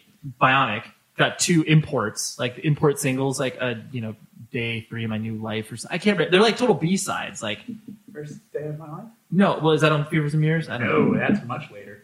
Okay, I don't. Whatever. There's these 2 imports that came into Bionic Records where it's like 3 songs apiece. Oh shit! The 3 songs and 3 more songs. Yes, like Drunken Catholic, all that stuff. Yes. Do you still have those? Yes. I would love to have them. I think I still have them. I have a very bad copy of one of them, and I've always wanted one of the other ones. Okay, I can look. Yeah, I'll buy things off you. They're in storage, but I can at least look. They're for in them. storage? Yeah. Sorry. God. Jeez. I thought I took bad care of my 7 inches. Yeah, please no. don't. Oh no, no. Well, because I think I only got them on check this box. singles on CD singles. Oh, they're CDs. Yeah. Oh, fuck you. Yeah. I know. Oh, I'm sorry. Yeah, I'm terribly sorry for not. Years You this were feeling asshole. your dream. Yeah. Okay, I apologize. But anyways, those are the only Bright Eyes songs that really identified with me. They're really, really good. But okay, yeah, those are all great songs. Yeah. Okay, that's where that is. So how about? I got really excited for a moment there that I was potentially going to get a record that I've wanted for a real long time. I will look because I can't. In 2014, you need to mention it's a CD. What format it's in, I can't recall. So I will look to see if it's a 7-inch. I apologize. Joey, number 3. A little less hostility from you, hopefully. God damn it, number 3. Future Islands singles. Did I make a mark for that one? You did. Yeah. You did. Make that one. I mean, it's just a fun record. I feel like every year there's a record on my list. It's like, oh, this is one of the few records that me and my wife can actually agree on. And shockingly, of all records, Nicole loves this record. So it was a record we'd listen to endlessly in the car, which is probably why it's so high on my list, is because it's probably the record I've listened to the most. The most, sure. And it's just like, whatever the song. What's the Letterman song? Yeah. Waiting on You. Waiting on You. It's hard when that's the first song, and it's like, oh, you got to live up to this. Yeah, downhill from here. But it's not. It's just a party all the way through. Sure. The 2 slower songs on the record are probably my other 2 favorites, though. The one where he screams. That's my favorite song. Yeah, that song's insane. It's like one of the last songs on the record. Yeah, right? It's number 9. Yeah. Okay, and then there's the one about his whoever was in the military. You know what I'm talking about? No. Lyrics, Joey? No, just kidding. Themes? Yeah, what are you talking about? There's what? words. What? But this is a record that it's crazy. Like the Letterman thing is like the starting point. When it's like, and there are multiple people that have been like, oh, have you listened to this record? I'm like, no, like whatever. Like I think if you listen to the Waiting on You first, I don't know if you would get the band, but it's like you see that Letterman performance and you're like, oh. Yeah. And then you start from there. A Song for Our Grandfathers. Okay. Yeah, I think it's in their slower song. Like it's just crazy that is what. Yeah. That's what started things off. Yeah. But I mean, like, it started like the cultural conversation about future. But it's like I wouldn't send someone to be like, oh, go listen to this record. I would say watch this YouTube clip. Yeah, start here. Sure. Yeah. The record did not make my list. I honestly haven't spent that much time with it. I liked it, but it didn't. The Letterman performance for me was very. I didn't get why it was so compelling for people because I mean, obviously, all 3 of us have watched crazy performances, like not even just from like a late night show perspective, but it was one of those things where it was like it was more weird than good for me. It threw me. I didn't know when you were telling me to watch it. I was like, I have no idea what this band sounds like. The name doesn't appeal to me because it's falling into like what I assume a indie band with an aquatic name. Of course, Beach Fossils, whatever. Yeah. Right. So I was like, this is probably not for me. And then it started. I was just like, this is seriously like weirdo Tom Jones shit. Totally. Then by the end of it, I was like, I really think I like that. I was like, because I remember watching it for the first time, being like, okay, yeah, and like by the end, I was like, I think I'm all in. And then David Letterman's reaction, I was like, I'm all in. Yeah. When he comes, like, whoa! Right. Yeah. No, it was cool. Off subject, have you guys ever watched that compilation of him asking people where he got the drums? There's a YouTube clip. The supercut? Because he loves drums. I just watched the Mastodon performance and he did something similar. Or he asks if those are the drummer's drums. It's the funniest. That's like his line. Like he'll walk up and be like, "That was great. Those are yours." It's so fucking funny. That's like hilarious. You're like, how long is this video going to be? It's like 8 minutes long. Wow. That's what he does. That's funny. Awesome. I love when people find those like threads to pull on. Yeah. So good. And like, how are there this many?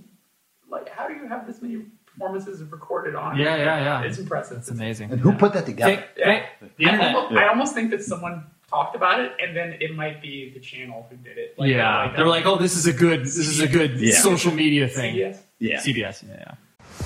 Baseball fans, BetMGM is giving you the chance to win a prize every day during the baseball season. Step into the batter's box for BetMGM's Swing for the Fences free-to-play game. Pick an area of the strike zone and take your best swing. If you get a single, double, triple, or home run, you'll receive a prize. Smash a home run to collect a bonus bet on us. Just log into your BetMGM sports account to get started. Then visit your promotions section to access the Swing for the Fences free-to-play game. There's nothing more exciting than going yard with the king of sportsbooks. BetMGM and GameSense remind you to play responsibly. Must be 21 plus and present in Ohio. Subject to eligibility requirements. Rewards vary depending on market and expire 24 hours from issuance. Gambling problem? Call 1-800-GAMBLER. In partnership with MGM Northfield Park.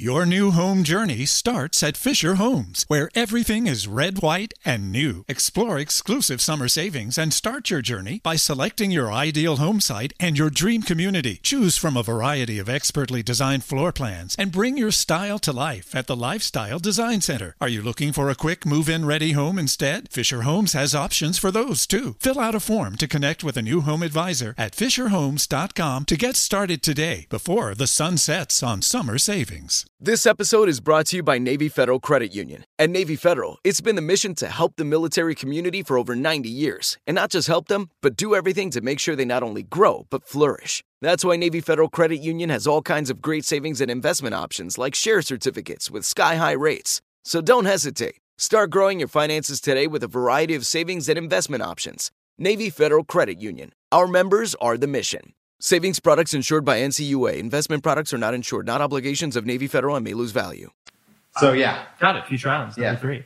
Ray. Number 3 for me is the Hotelier record. Home like no place is there. There is something a lot of people have. It's a polarizing record where it's like a lot of people, just because this band has existed for a long time and then all of a sudden they have. They were called the Hotelier. They put out a record in 2009. Spelled the hotel year, separate words. Sure. Yeah, and that record does not sound anything like. Really? Yeah. Who put that out? Mightier Than the Sword. Yes, exactly. And that's another reason why no one would have ever heard of them. Blink-182 reissue. Precisely. Yeah. Shout out to my record collection. Shout out to the money I lost on any pre-orders. This record, I mean, it came out in January, like to little fanfare immediately. But then it was like after 2 or 3 weeks of the record being out, it was like people were losing their minds over it. I compared the band to Piebald a lot. I was going to say, yeah. And that's like and people that aren't familiar with Piebald are just like, or just like maybe familiar with the last like Piebald record or two, where they're just like, I don't hear that at all, and it's just like, it's like even though we're the only friends that we have. I know exactly. That's all it is. Yeah. And I mean, the band definitely takes themselves very seriously in the way that they present themselves and the way that they, do business and a lot of that stuff. And like, that's fine. That's their agenda. I'm not going to like project my own, any misgivings I have about that on them. The record is just so goddamn good. And I keep listening to it and I can't find very many flaws in it. There's one song in the middle that's kind of like a, more quote unquote hardcore-ish song, but even watching that song live, I'm like that's not bad live, but on record it's kind of like that's a little. That's like you were saying the Run the Jewel song that kind of removes you from the record. Yeah. That's a song where I'm just like you guys could have removed that. Sure. So yeah, and the fact it's like they're from the suburbs of Worcester, Mass. They're from and so it's like there's a lot of things going for them. And I recently just saw them at Chain Reaction. No one was there, like 100 people there. The World is tour. Yeah, and so it was one of those things where I was like, I was expecting a lot more people to be there, but their reaction was really, really good. Like you could tell people were there to see them, not so much the rest of the tour package. And it was awesome. So I just really, really, really like the record. I did a thing. I have no problem admitting this. About a week ago, where I was on a long drive, and I thought to myself, I'm gonna Spotify every band that I've never heard of that I know. Like that I've never listened to their music, but I see their name all the time. Of course. So, that they've submitted for every tour that we've gone. Sure. Just kidding. Yeah. No, I know. Or like bands that labels that we've worked with have put out or whatever. So like I listened, and it was also kind of a fun game of like, does this sound like what I expected it to? Of course. Our usual record store clerk game. Asshole game, yeah. I will say that some of them I was very wrong. Right. Very, very wrong. We'll talk off mic. Yeah. No, I'll say this one on mic. Moose Blood. Yeah. Would have expected that shit to just be like a hardcore band. Yeah. Not a hardcore band. Not a hardcore band at all. Sounds like brand new. 100% sounds like brand new. Threw me. I was like, wow, okay. Well, I'm wrong with this one. Sure. And one of these bands was the Hotelier. I was like, okay, people seem to like this. Yep. Let's see what this is like. And I was like, wow, this seriously sounds like Piebald. Mm-hmm. Like a whole lot. And totally. It works in their favor because no one remembers that generation is past. Totally. This is why no one's is that what made you tweet about Piebald? Yes, it is. No one's aping Piebald now. I was driving around and I was like, man, this sounds like Piebald. Mm-hmm. You know what record I haven't listened to in a long time? We're the only friends we have. Right, let's toss it on. That record, everybody, because that's a perfect record. That is a perfect record. So that falls into the why would I need to listen to this band when there's already this band? Sure. So fair enough. No hate to Hotelier. Just Yeah. That was a record where probably 6 months ago. If you would ask me, like, will this make my top 10? Right. Yes. I was all about it. And it's just, even more so than the Connor record, it just kept dropping for you. Sure. And I haven't listened to it in months. Yeah. I think honestly, if I hadn't seen them recently and I kept revisiting the record, it probably would have dropped maybe lower and or off my list. But I was just like, no. I mean, especially I have to look at, you always have to take in consideration when the record was released. And it was just like the fact that it's like still even in my ecosystem and it came out in January. It's fucking 11 months ago. There's the song, I think it's the third or fourth song. It's like the song that I can't think anything about. It's just really good. So check out that song, everyone. Yeah, check out maybe 2 or 3. Yeah, maybe 2 or 3. I don't know. Nailed it on the Joey head. You'll know it when you hear it. So then I'm going to number 2 now, right? Yep. Yeah. You're going number 2. I'm going number 2. Oh, shit everywhere. Seriously, Ray's pooping. It's funny you mentioned the Moose Blood record, Jeremy. Oh, no. That is what my number 2 record of the year is, truthfully. Conflict of interest. It is, of course, there is a conflict of interest. I do have a professional role at No Sleep Records, and I've done my best to remain objective. But there are bands that you meet that you just immediately not only like click with on a personal level, but like these guys came over, they recorded here in the States, and they just, you just met him from Glasgow by chance? No, they're not. They're not from the UK. They're from the UK, but they're not from Glasgow. Because I know they did the split with Departures. Departures, exactly. Yeah. And they are very good friends with them. Yeah, obviously because they did split. As you would imagine, when bands do split, they're friends with each other. Not us. Not you guys. Yeah. The record is everything that you said, where it's like brand new, Taking Back Sunday, but then it obviously has elements of the whole like mid-90s emo thing.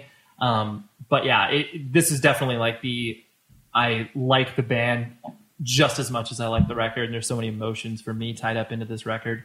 I have a question about how is this since I'm apparently getting very far removed from a lot of things. Sure. Is it doing well? Truthfully. It is doing very well. Way more so than I would have initially anticipated it. Because it's like it's being a band from overseas does not help. It's not at all. It's next to impossible. Put a band called New Moon. I think it's one of the best things around it because it's a hard sell. Yeah, because they're from Belgium. Yeah, exactly. And, when are you ever going to see them here in the States? Exactly. Yeah. And also, just selling a 7-inch is always a little hard. It's tough. Yeah, but no, we've sold out of a first. No Sleep is sold out of a first. 2,000 copies gone. Really? Yep. Wow. Already on a second press. And so it's fortunate because it's like the record sounds so good. The record is definitely of the moment that that style is in vogue. And they're just like, when I say kids, it's like they're all in their like 23 to 26-year-old range, where it's like they're not stupid and they're focused about their music, but they're just like, hey man, we just kind of want to hang out and like be friends with everybody and like be. I see you're trying a British be accent. Generally like let's kick it up. Yeah, I'll see what keep it subtle. Yeah, they like tea, right? Yeah, like tea and crumpets. Yeah, but yeah, so this is definitely an emotional pick, but the record is so fucking good that everybody should listen to it. I enjoy the record. Yeah, I knew you would enjoy listen to it more. But when I first put it on, I was like, wow, this is not what I thought it was. Totally. And even like the logo, like the logo of like the moose, antlers and the blood, like it doesn't look like what it would sound. Not at all. And I think that's what takes a lot of people by surprise too. So it'll be interesting to see what happens for them next year because they do have some pretty interesting tour plans as far as like what they're going to go out on. But I think they're just charming. That's a good way to describe the record. Charming. So cool. I love that record. Good. Number 2, Joey. What do you got? Run the Jewels. Run the Jewels. Yeah. Number 2. Interesting. The first trifecta record of all of ours. And from every numerical representation. Yeah. As of full disclosure, as of yesterday, this was my number 1 record of the year. Ooh. And I decided that no, it is not my number 1 record of the year. Reversal. Yeah. Okay. You just like it because Travis Barker played on that one song, right? I mean, it's tight. Okay, yeah. It is tight. I don't really know what else to say about it, except the first record was fucking incredible. And you were a big fan of that. Yeah, like, again, full jock mode. Great record for the gym. The first one, I haven't been to the gym since this one's come out. Right. But the viewers didn't need to know that. Right. Viewers, listeners. Yeah. Shout out to Mike and Tommy Snacks. Right. Because they call them viewers. Yes, they do call them viewers. We're going to table that for now. Yeah. But yeah, this one, I mean, like you said, opposite of a sophomore slump, like, just came out. So much energy. Yeah. And it wasn't, you didn't feel like, obviously it wasn't like manufactured. They weren't like, all right. Like, well, that's the thing is like, it's such a project, like they give away the record for free. Yeah. Like, it's not like, I mean, granted, this one was released like on Nas's label, so there's a little more investment in it. It's got some juice. But they still gave it away for free. Yeah. Which is awesome. It's great. And then the whole like Meow the Jewels, which was a joke, is now happening because of Kickstarter. Right. So like, it's cool. Yeah. I enjoy the whole, I enjoy a good sense of humor. Yeah. I enjoy everything about the project. Incredibly intelligent. Totally. Yeah. It's awesome. Very good. Yeah. I'm glad that record is represented on all of our lists because I do think that's like, it's such an important record. Yeah. Awesome. Because I don't think this year was that great for hip hop. No. Whereas I think last year I had 3 records. Right. And this year this is the only one. Sure. This is the one record that's been on all 3, right? That's what I said, the trifecta. So that's this year's national record. Right. Yeah. It's true. How about that? How about that? So what's your number 2, Jeremy? What do you got? What do you got for us? Oh, surprise! Surprise! Oh, I remember this record. I'm joining you in the soundtrack game. Only mine. Okay. How to Train Your Dragon 2. How to Train Your Dragon. Okay. Has words to it. Planes 2 Fire and Rescue. I listen to that a lot. I know what it is. You know exactly what this is. Yeah. God Help the Girl. Oh yes, of course. How could that not be? How could that not be on my list? Charming. Have any of you two watched the movie yet? I haven't seen the movie yet. Oh, okay, well, fuck both of you. Sorry, there's been another art I've had to shove in my head. There's no secret that I am a fanatic of Belle and Sebastian, and this is the singer Stuart Murdoch's. It's his film, but it's a musical, and it basically just sounds like Belle and Sebastian, which is everything that I want. Right. But you know, he doesn't really sing on it. When the project first started, it was so many years ago, and he put out a record for it, and then a 10-inch and some 7-inches. And you're like, okay, great, I'm glad you're doing all this, but like, is this movie ever going to happen? And then it went through years of not. And then there was a Belle and Sebastian record that came out, and you almost were like, okay, is this thing just not going to happen now? Yeah. And then he finally got, he got tied in with one of the producers from like Royal Tenenbaums, and it started to actually come to light. So he got these actors to finally be in it, and then they re-recorded most of the songs and then added a bunch of new ones with the cast singing them.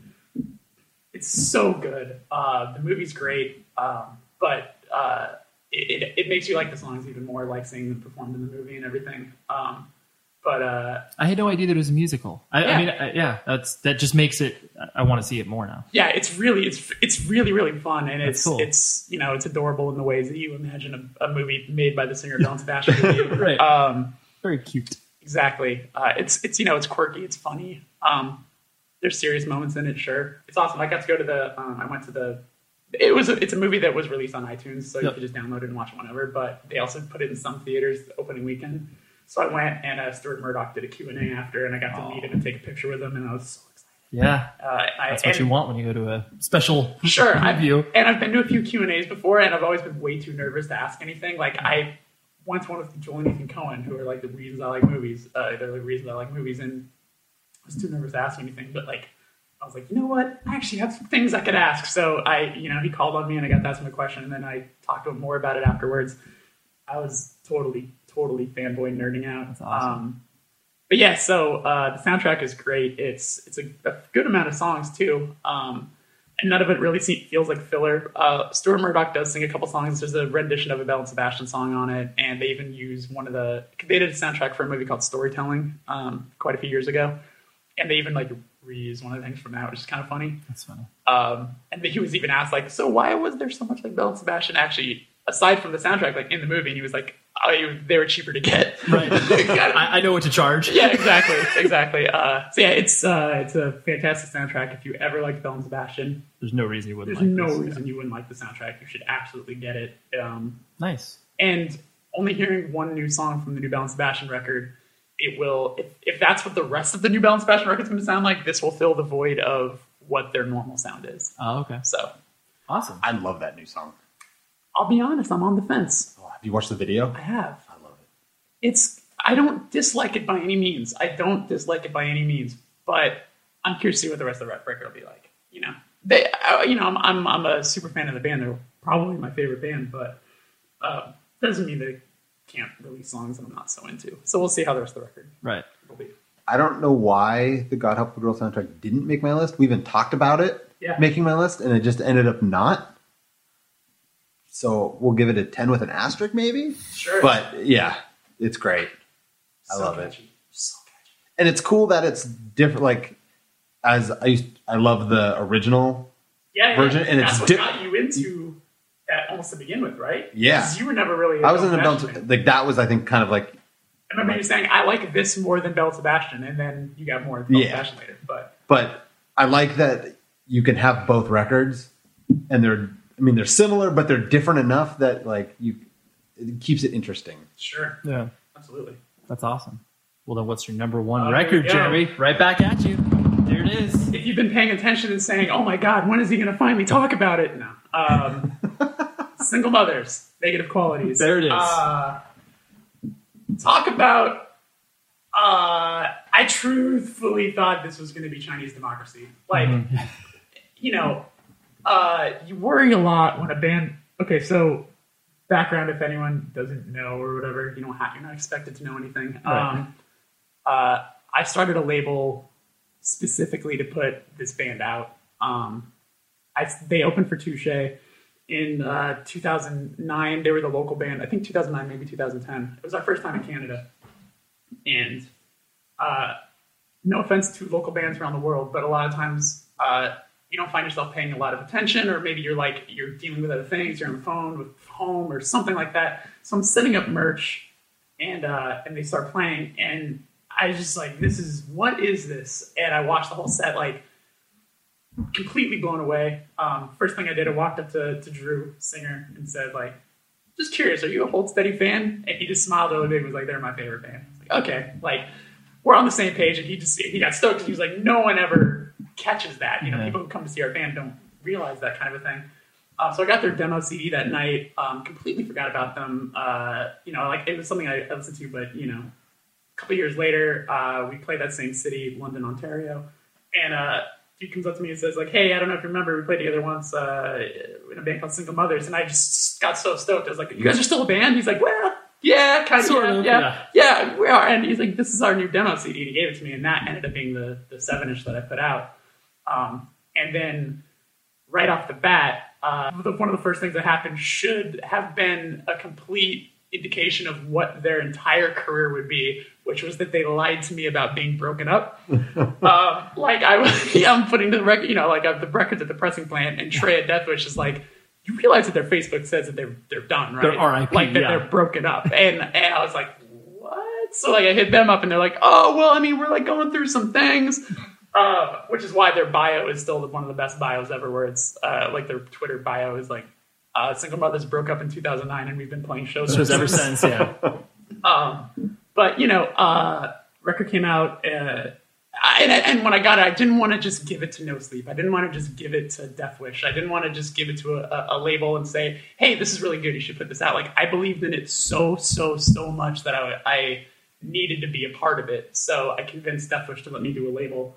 And that was the first thing, and it's done really well. I've gone through 3 pressings of it, which is insane. And especially for a band that hasn't always been together, or they've broken up a few more times, and Drew's left the band a couple times, right?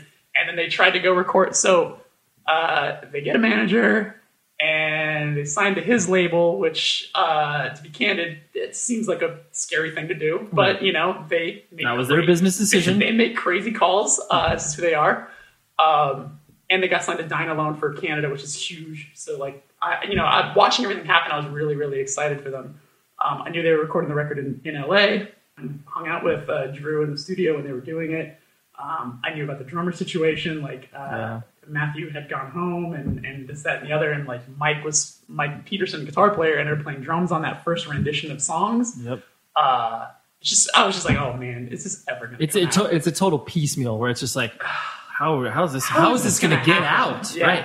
And then in between all of that, I had a falling out with them over the 7-inch stuff, and my heart really hurt about it, because I was like, I fucking believe in this band so much, and if there was ever a band to challenge me ever wanting to continue doing a label, it was this situation. Totally. Jesus Christ, this was so stressful and so emotional. But things got all patched up. I always stayed in touch with Drew. I put out a solo cassette for him. And he and I have always stayed really, really tight. So he randomly was like, I was like, so what's up with you and Single Mothers? And he was like, I'm not really doing that anymore. And then, no joke, 2 weeks later, he goes, oh, by the way, here's the record. And he sends me a download link. And I was like, wait, you finished it? He's like, yeah, we kind of, and it all makes sense for the band. And so I downloaded the record. He had sent me the original roughs of a few of the songs that he did with Joby. Right. And it was Half Lit and a couple, and 2 or 3 other songs from the record.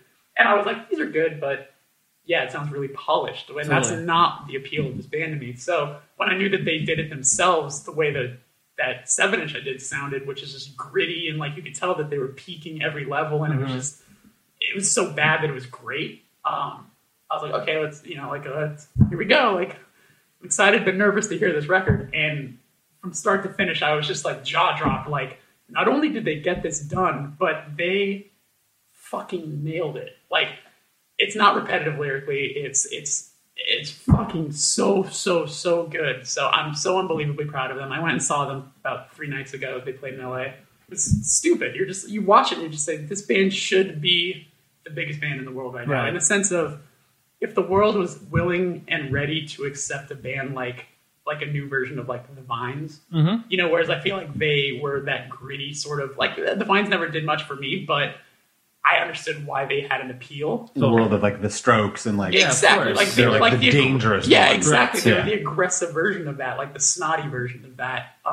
If the world was willing and ready to put aside bad folk music that's on the radio now and give a chance to a band like this, there's hooks on that record. Totally, it's a super catchy record. It's so. I literally just thought of the weirdest comparison. So bear with me. Yeah. It's not even a comparison because they sound nothing alike. But the record, to me, as of 5 seconds ago, is a lot like Yeezus in that, because Yeezus, I mean, is a pretty aggressive hip hop record, and then Bound is like a nice like mellow way to end the record, and it's like the last song on the Single Mothers record. Yeah, is like, let's take it down a level. Yeah, sure. And I think that's really cool. Yeah. And when he sent me, there's 2 B-sides, and then they re-recorded a song from the very first thing they put out. And when I heard the B-sides, I was like, yo, I know things have been weird, but like, please let me put a 7-inch out for these songs. And they ended up putting one of those songs as the B-side on a 7-inch if you pre-order the record. Mm-hmm. And it's funny because that's the song that uses the phrase negative qualities in it, and it's like not even on the record. Yeah, exactly. It's like the chorus is like using the phrase negative qualities, and it just cracked me up. I'm like, this is so fucking typical. Perfect business move. Perfect exactly. It's and also it's like one of the best songs. It's just like why not throw it on the And then there's but one of the other B-sides is like that last song where it's all singing and it's really mellow and it's fucking so good. So it's like, I don't know what the future of them will be. I really hope they can keep it together. I know this tour they've been on has been good for them. Like, they're all getting along really well. And things are going really well. They played Jake Lang's venue in Albuquerque the other night. The fucking Gasworks. Gasworks. Sorry, Jake. And last time they played there, they got really trashed and kicked a hole in his wall. And I had a lot of apologies and that I had to do that night exactly because he booked them because of me. Right. And I was like, well, I'm glad you're letting them come back to your venue. And he texted me, he was just like, holy shit, like, they are so fucking on point right now. It's insane. So, all they've been doing is, touring since the record come out. So it's like that they're dialed in getting now. It together. Yeah. So I know I just spoke quite a lot on that record. No, it's okay. It's my number one. It is fucking so good. Yeah, please pick up that record. It's a great record. Didn't make my list, but it was not due to any particular reason other than I just didn't listen to it that much. Again, going with the list. There's been a lot of stuff. For sure. A lot of stuff. What's your number one, Joey? Number one record of the year, and it's been teetering number one for pretty much for most of the year. It was like my number one record is going to be Future Islands or this record. Okay. Then Run the Jewels came out. I was like, oh, that's number one. Right. And I was like, then I was just like, I was really like fighting with myself. What's it going to be? And I decided my number one record, First Aid Kit, Stay Gold. Wow. That record, I was this whole time, I'm like, what is it going to be? I listened to I knew First Aid Kit was going to be in your list. I just didn't, I had no idea. I mean, I listen to this record every single day. Yeah. Like, it's so fun, but not fun. It's just... I heard someone last night comparing them to Isley. I was like... I see that. To me, sounds like it could have come out on Saddle Creek in the mid 2000s. Rilo Kiley, Bright Eyes, totally. And Connor's on one of the records. So Yep. Like this record. No, they are on the new Connor. Never mind. They sing on the new Connor record. Okay. But they're Swedish. They sound like they're from Texas. Yeah. Which is, I guess, another Isley comparison. But it's. Whether it's all country, folk, whatever you want to call it, it's so goddamn good. I like the record that Connor was that one. Yeah, that was when I first got into him because I listened. I was like, oh, Connor's on a song. I'm going to listen to this, and then I went back to the whole record. And when I didn't know that this record had come out, I walked past it on display at Amoeba. And I was like, whoa, oh, that's out. That's out, and that's a really bright color for a cover. Like, that's a very bright album cover. And then I remember listening to it a little bit on Spotify and thinking, like, wow, this is very, very country. Like, incredibly, incredibly country music. But I didn't go back to it, but you keep trying to sell me on it. So it's very listenable. It's one of those things. That's the thing. It's like, if I remember, like what I want to listen to. I'm scrolling through audio, like, no. I'll just listen to First Aid Kit. Because I'm always going to have a good time. Like, I'm going to listen to the whole record. Right. It's awesome. And then there's a song where they say fuck, and it's really... Yeah, it's cute. Yeah. Right. Anytime there's just a random fuck thrown in that you don't expect, right, on anyone, slaps you upside the head. That happened. Yeah, it's edgy. Yeah. So, since Jeremy spoke for about 15 minutes about single mothers, Joey's always short and sweet. Yeah, well, that was very emotional. Oh no, I'm just giving him a hard time, of course. But yeah, I love this record. Number one with a bullet. Number one as of this morning. Yeah. I made this decision yesterday. I'm just kidding. But it was really hard. That's good. I had a tough time. Well, I'm glad. Yeah. That's what this list should be. Yeah. Yeah. This is my number one record. And it is I have no clue what it's going to be. Me either. This is exciting. So the pianos become the teeth. Oh, fuck. TPU. So it was number one. A number one because, I mean, I've loved this band ever since Old Pride. Like, you know, it just, and even before, like the Saltwater EP, I was like, oh, I see where they're going, but wasn't really there yet. This record, it was like, you know, full disclosure, like No Sleep was trying to sign the band. I mean, everybody was trying to sign the band. Everybody was up their butts trying to get them to work business-wise with them. They sent over 2 demos, and this was like, I don't know, I want to say April of this year, of 2014. And it was those 2 songs, I was just like in awe. What songs were they, do you remember? I think it was a version of Rapine. Okay. And then I can't remember the other one. Which is like one of the best songs of the year. Absolutely. Rapine is insane. And it's, yeah, I mean, everything you said about it, everything, I mean, it's just such a, you feel like they've arrived in their own skin, but they're just like, oh, yeah, like, so this is the band that we've always been trying to be. And we're executing on all cylinders. We're completely fragile. We have no idea what this will actually like do. But at the end of the day, like, we don't care. We're going to make this step. We're going to be putting ourselves out there in ways that, you know, we're probably not comfortable doing. And obviously it's kind of written all over the record. And it's like, lyrically, it's incredible. Musically, it's restrained yet aggressive. Like, there's elements of what they've done in the past, but shedding a lot of those, you know, whatever, early layers of aggressiveness. That's like, but these songs are going to be incredible live, and they can still play their old songs and do them in a more subtle way, that they don't have to be like this, you know, whatever, throwing guitars over their head, but it can still be it's an intense record. And that's what I think is, that's a great word to describe it. Yeah. It's not an easy listen in the sense of like, you can't just pop in and listen to like 2 songs. Sure. I mean, I think that could be kind of like my entire list. Like, you can't just listen to 2 songs besides the Run the Jewels record. But it's like, that's why I couldn't, it was just undeniable. And like, I actually pursued, like, once I knew the record was done, I was like, hey Kyle, like, I know this is weird, but can you please send me your record? Yeah, like, I need to hear it. I was so like, I was dogged about trying to hear it before, or as soon as I possibly could. Yeah. And I can't remember the last time I was really like, that excited about just on top, like, or just trying to be as like engaged with that piece of material. And so I'm proud of them. I'm excited for hopefully the new fans that will be engaged with them.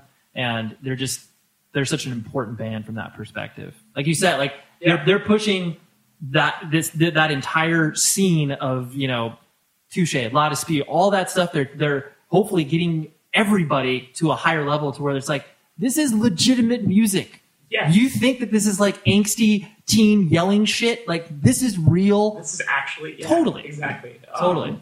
I remember in the first listen, like, Kyle's always been an incredibly gifted lyricist, which, you know, I feel like now that he's singing will make that more apparent as well. Because, you know, sometimes when someone's just screaming the whole time, right, you don't notice it as often. But yeah, in the first song when he says being so defined by someone dying, of course. Like, Jesus Christ, man! Right. Like, so you just took what your whole last record was about, exactly, and you're being very, very direct about it. And that, like, when that line was said, I was like, I'm so goddamn into this record. This totally. is insane. It's so good. So yeah. That's another trifecta for us. It is. We've got. Oh yeah. I know. We got 2 trifectas. Huh. So essentially, Run the Jewels and Peanuts Become Teeth should obviously tour together to make it a very good tour for us. We'll be there. Yeah. That's a good way to sell tickets. That's a great way to sell tickets. Yeah, if us 3 assholes like it. Yeah, we're putting together the tours. For those that don't know, I've been making little marks on this piece of paper for the amount of repeating records. So 1, 2, 3, 4, 5. Yeah, there was 6. So it's 24 records we're throwing out there. 6 seems kind of low. It is. For agreeing on records? I mean, it's more than half. Well, no, not more than half collectively. I mean, if we're taking like 10, 10 records apiece, but yeah. I mean, I think it's a nice. You know about this? It's a nice way to show that the 3 of us still are very much on the same page as we're in our 30s. Right. Yeah. We'll never grow up. Right. Our music tastes are growing, but still rooted in everything that we know. Exactly. Yeah. We could, since this is running extremely long, we'll just rifle through movies real quick. We don't need to expand on this. Gone Girl is my favorite movie of the year. Soundtrack was there. I loved everything about it. The book was incredible. The visuals were unbelievable. David Fincher is one of my favorite directors. I walked out of the movie and the first thing I said was, they did such an incredible job with previews for this movie because you think going into it, you know exactly what the movie's going to be. Where like they showed her underwater and not to give anything away, but you're you expect one thing and god damn it, is it not what you expect? I mean, you read the book. I read the book. Yep. So even going in, knowing what was going to happen, I was still just like, what's going to happen? Yeah, who cares? It was awesome. It was love that. Not my favorite movie of the year, but what was yours? I cheated and have 2. Of course you did. I had 2 too. The Raid 2 is my other one. But the Raid 2. All right, well, here we go. My favorite movie of the year is fucking The Raid 2. Yeah, so, I on a number scale, I put that as 11. I was like, I can't. This has to be my favorite movie of the year. Yeah. The Raid 2. Fuck Raid 2. Yeah. I'm so glad that we're all. Also the Grand Budapest Hotel, but the Raid 2. Oh, that's really cute, Joey. I'm just kidding. It's really fucking incredible. Here's the other problem, though, is that right now there are so many movies out that I have not seen yet that are all like the Oscar bait movies of the year. So it's hard to right now pick. Yeah. But I will say that sitting in the theater, watching The Raid 2, and I took my brother to see it like a week and a half later. Because I was like, you just have to see this movie. We saw it together? We saw it together. Yeah. And do you remember how many times I just leaned over and I said, this is the best thing I've ever seen in my life? When you get so emotionally invested when you see the running time is like 2.5 hours, you're like, what the fuck are they going to do for 2.5 hours? Like, oh, they're just going to ruin everything. Yeah. I saw it by myself in the middle of the afternoon in Irvine, and the other it was by myself in the sense of I saw the movie by myself. There's one other person in the theater. He left half an hour into it, and I was like, "What? I am seeing this movie by myself," and it was so fucking good. It's the best. You know, in my life, there was one time when that happened. I was on a date with a girl, so it was me and a girl, and we sat in the theater that was practically empty. 2 other people that all got up and left, shaking their heads throughout it. A little bit of a different pace, though. Jason X. Yeah, Jason X is tight when the girl, he sticks her face in like the ice and then smashes it. Oh, absolutely. Yeah. Phenomenal. I can't remember any death from that movie. But I do remember this, though. You watch it and you say, wow, how could this movie get any stupider? And then moments later, it gets even stupider. Then you forget that towards the end, he turns into a cyborg. That's right. That's right. Yeah. So I know really... I'm so glad I bought the soundtrack for that as well. I have this. For Jason X? No.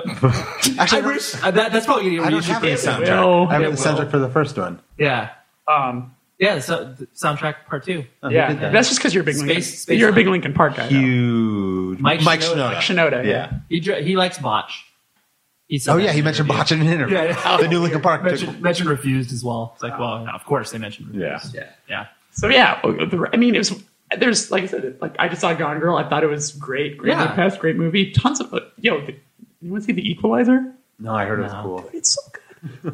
It's good in like that, just Denzel just killing people. Exactly, which is fine. But not only is The Raid 2 so intense and so just it's stuff you've never seen. It made me want to get in a fight. Yeah. You want to go? Yeah. But it's shot so well too. We're like, it's beautiful. I can't wait for the American remake to fuck it up. Yo, Greg Bacon actually texted me yesterday. Did Greg Bacon text me the same thing? Oh, about how Tom Hardy is supposed to be in it, correct? I don't know who's going to be in it. All I know is it's going to suck. It's gonna. I mean, granted, I'll see it. We got it. Like the thing about that though is that the American version is going to end up feeling more like The Departed because it's like kind of runs a little bit of a storyline of The Raid 2. Sure. Where it's like it's sort of the same thing, but just it being a foreign film, right? You don't, you can look past that, but whatever. No, I know. But about how I guess the TV version of it edited or is subtitled or dubbed. Yeah. I would punch my TV. Yeah, I would Raid 2 my TV. Yeah, exactly. Well, good. That's good. This is the perfect way to end it. What about our TV shows? Okay, what's your TV show? I just had one I really want to talk about. Please talk about it. Review on Comedy Central. Oh, you love that show. Everyone fucking watch it. Incredible. It will change everything you think about TV. The third episode is the greatest half hour of a comedy television show in a long time. It is the darkest shit in the world. Watch it. Awesome. Season 2 starts in the summer. Review. It's on Comedy Central. Did you guys ever watch At Midnight? No. I watched some.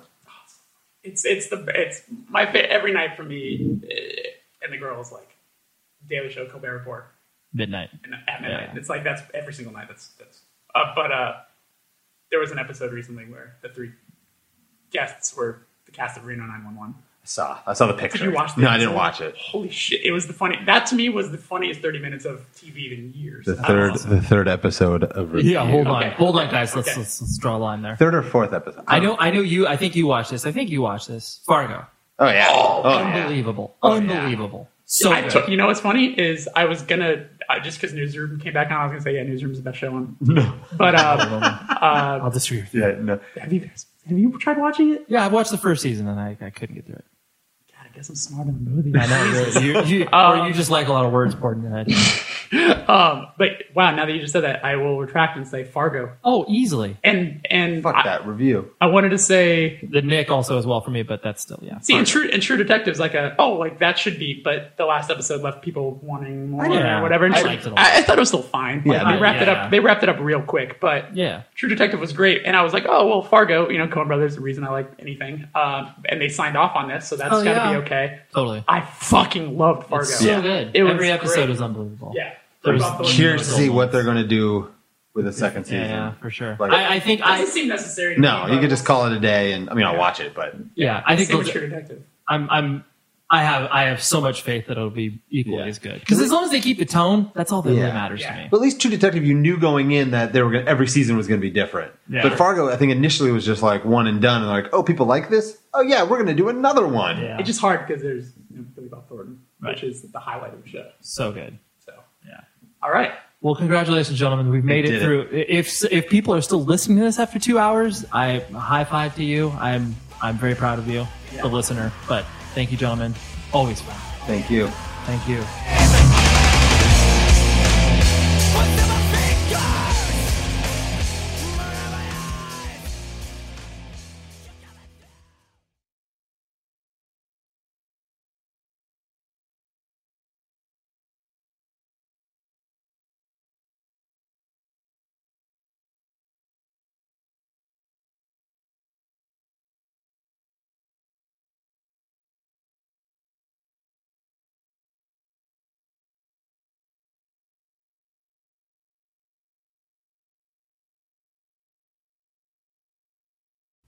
The show is sponsored by BetterHelp. Trust me in saying that no matter who you are, mental health challenges can affect you, and how you manage them can make all of the difference. That's why everyone should have access to mental health support that meets them where they are and helps them get through. BetterHelp provides online therapy on your schedule. It's flexible, simple to use, and more affordable than in-person therapy. Connect with a licensed therapist selected just for you. Learn more at betterhelp.com. That's betterhelp.com. High Five Casino. High Five Casino is a social casino with real prizes and big Vegas hits at highfivecasino.com. The hottest games right from Vegas, and all winnings go straight to your bank account. Hundreds of exclusive games, free daily rewards, and come back to get free coins every 4 hours. Only at highfivecasino.com. High Five Casino is a social casino. No purchase necessary. Void where prohibited. Play responsibly. Terms and conditions apply. See website for details at high5casino.com. High Five Casino. Your new home journey starts at Fisher Homes, where everything is red, white, and new. Explore exclusive summer savings and start your journey by selecting your ideal home site and your dream community. Choose from a variety of expertly designed floor plans and bring your style to life at the Lifestyle Design Center. Are you looking for a quick move-in ready home instead? Fisher Homes has options for those too. Fill out a form to connect with a new home advisor at fisherhomes.com to get started today before the sun sets on summer savings.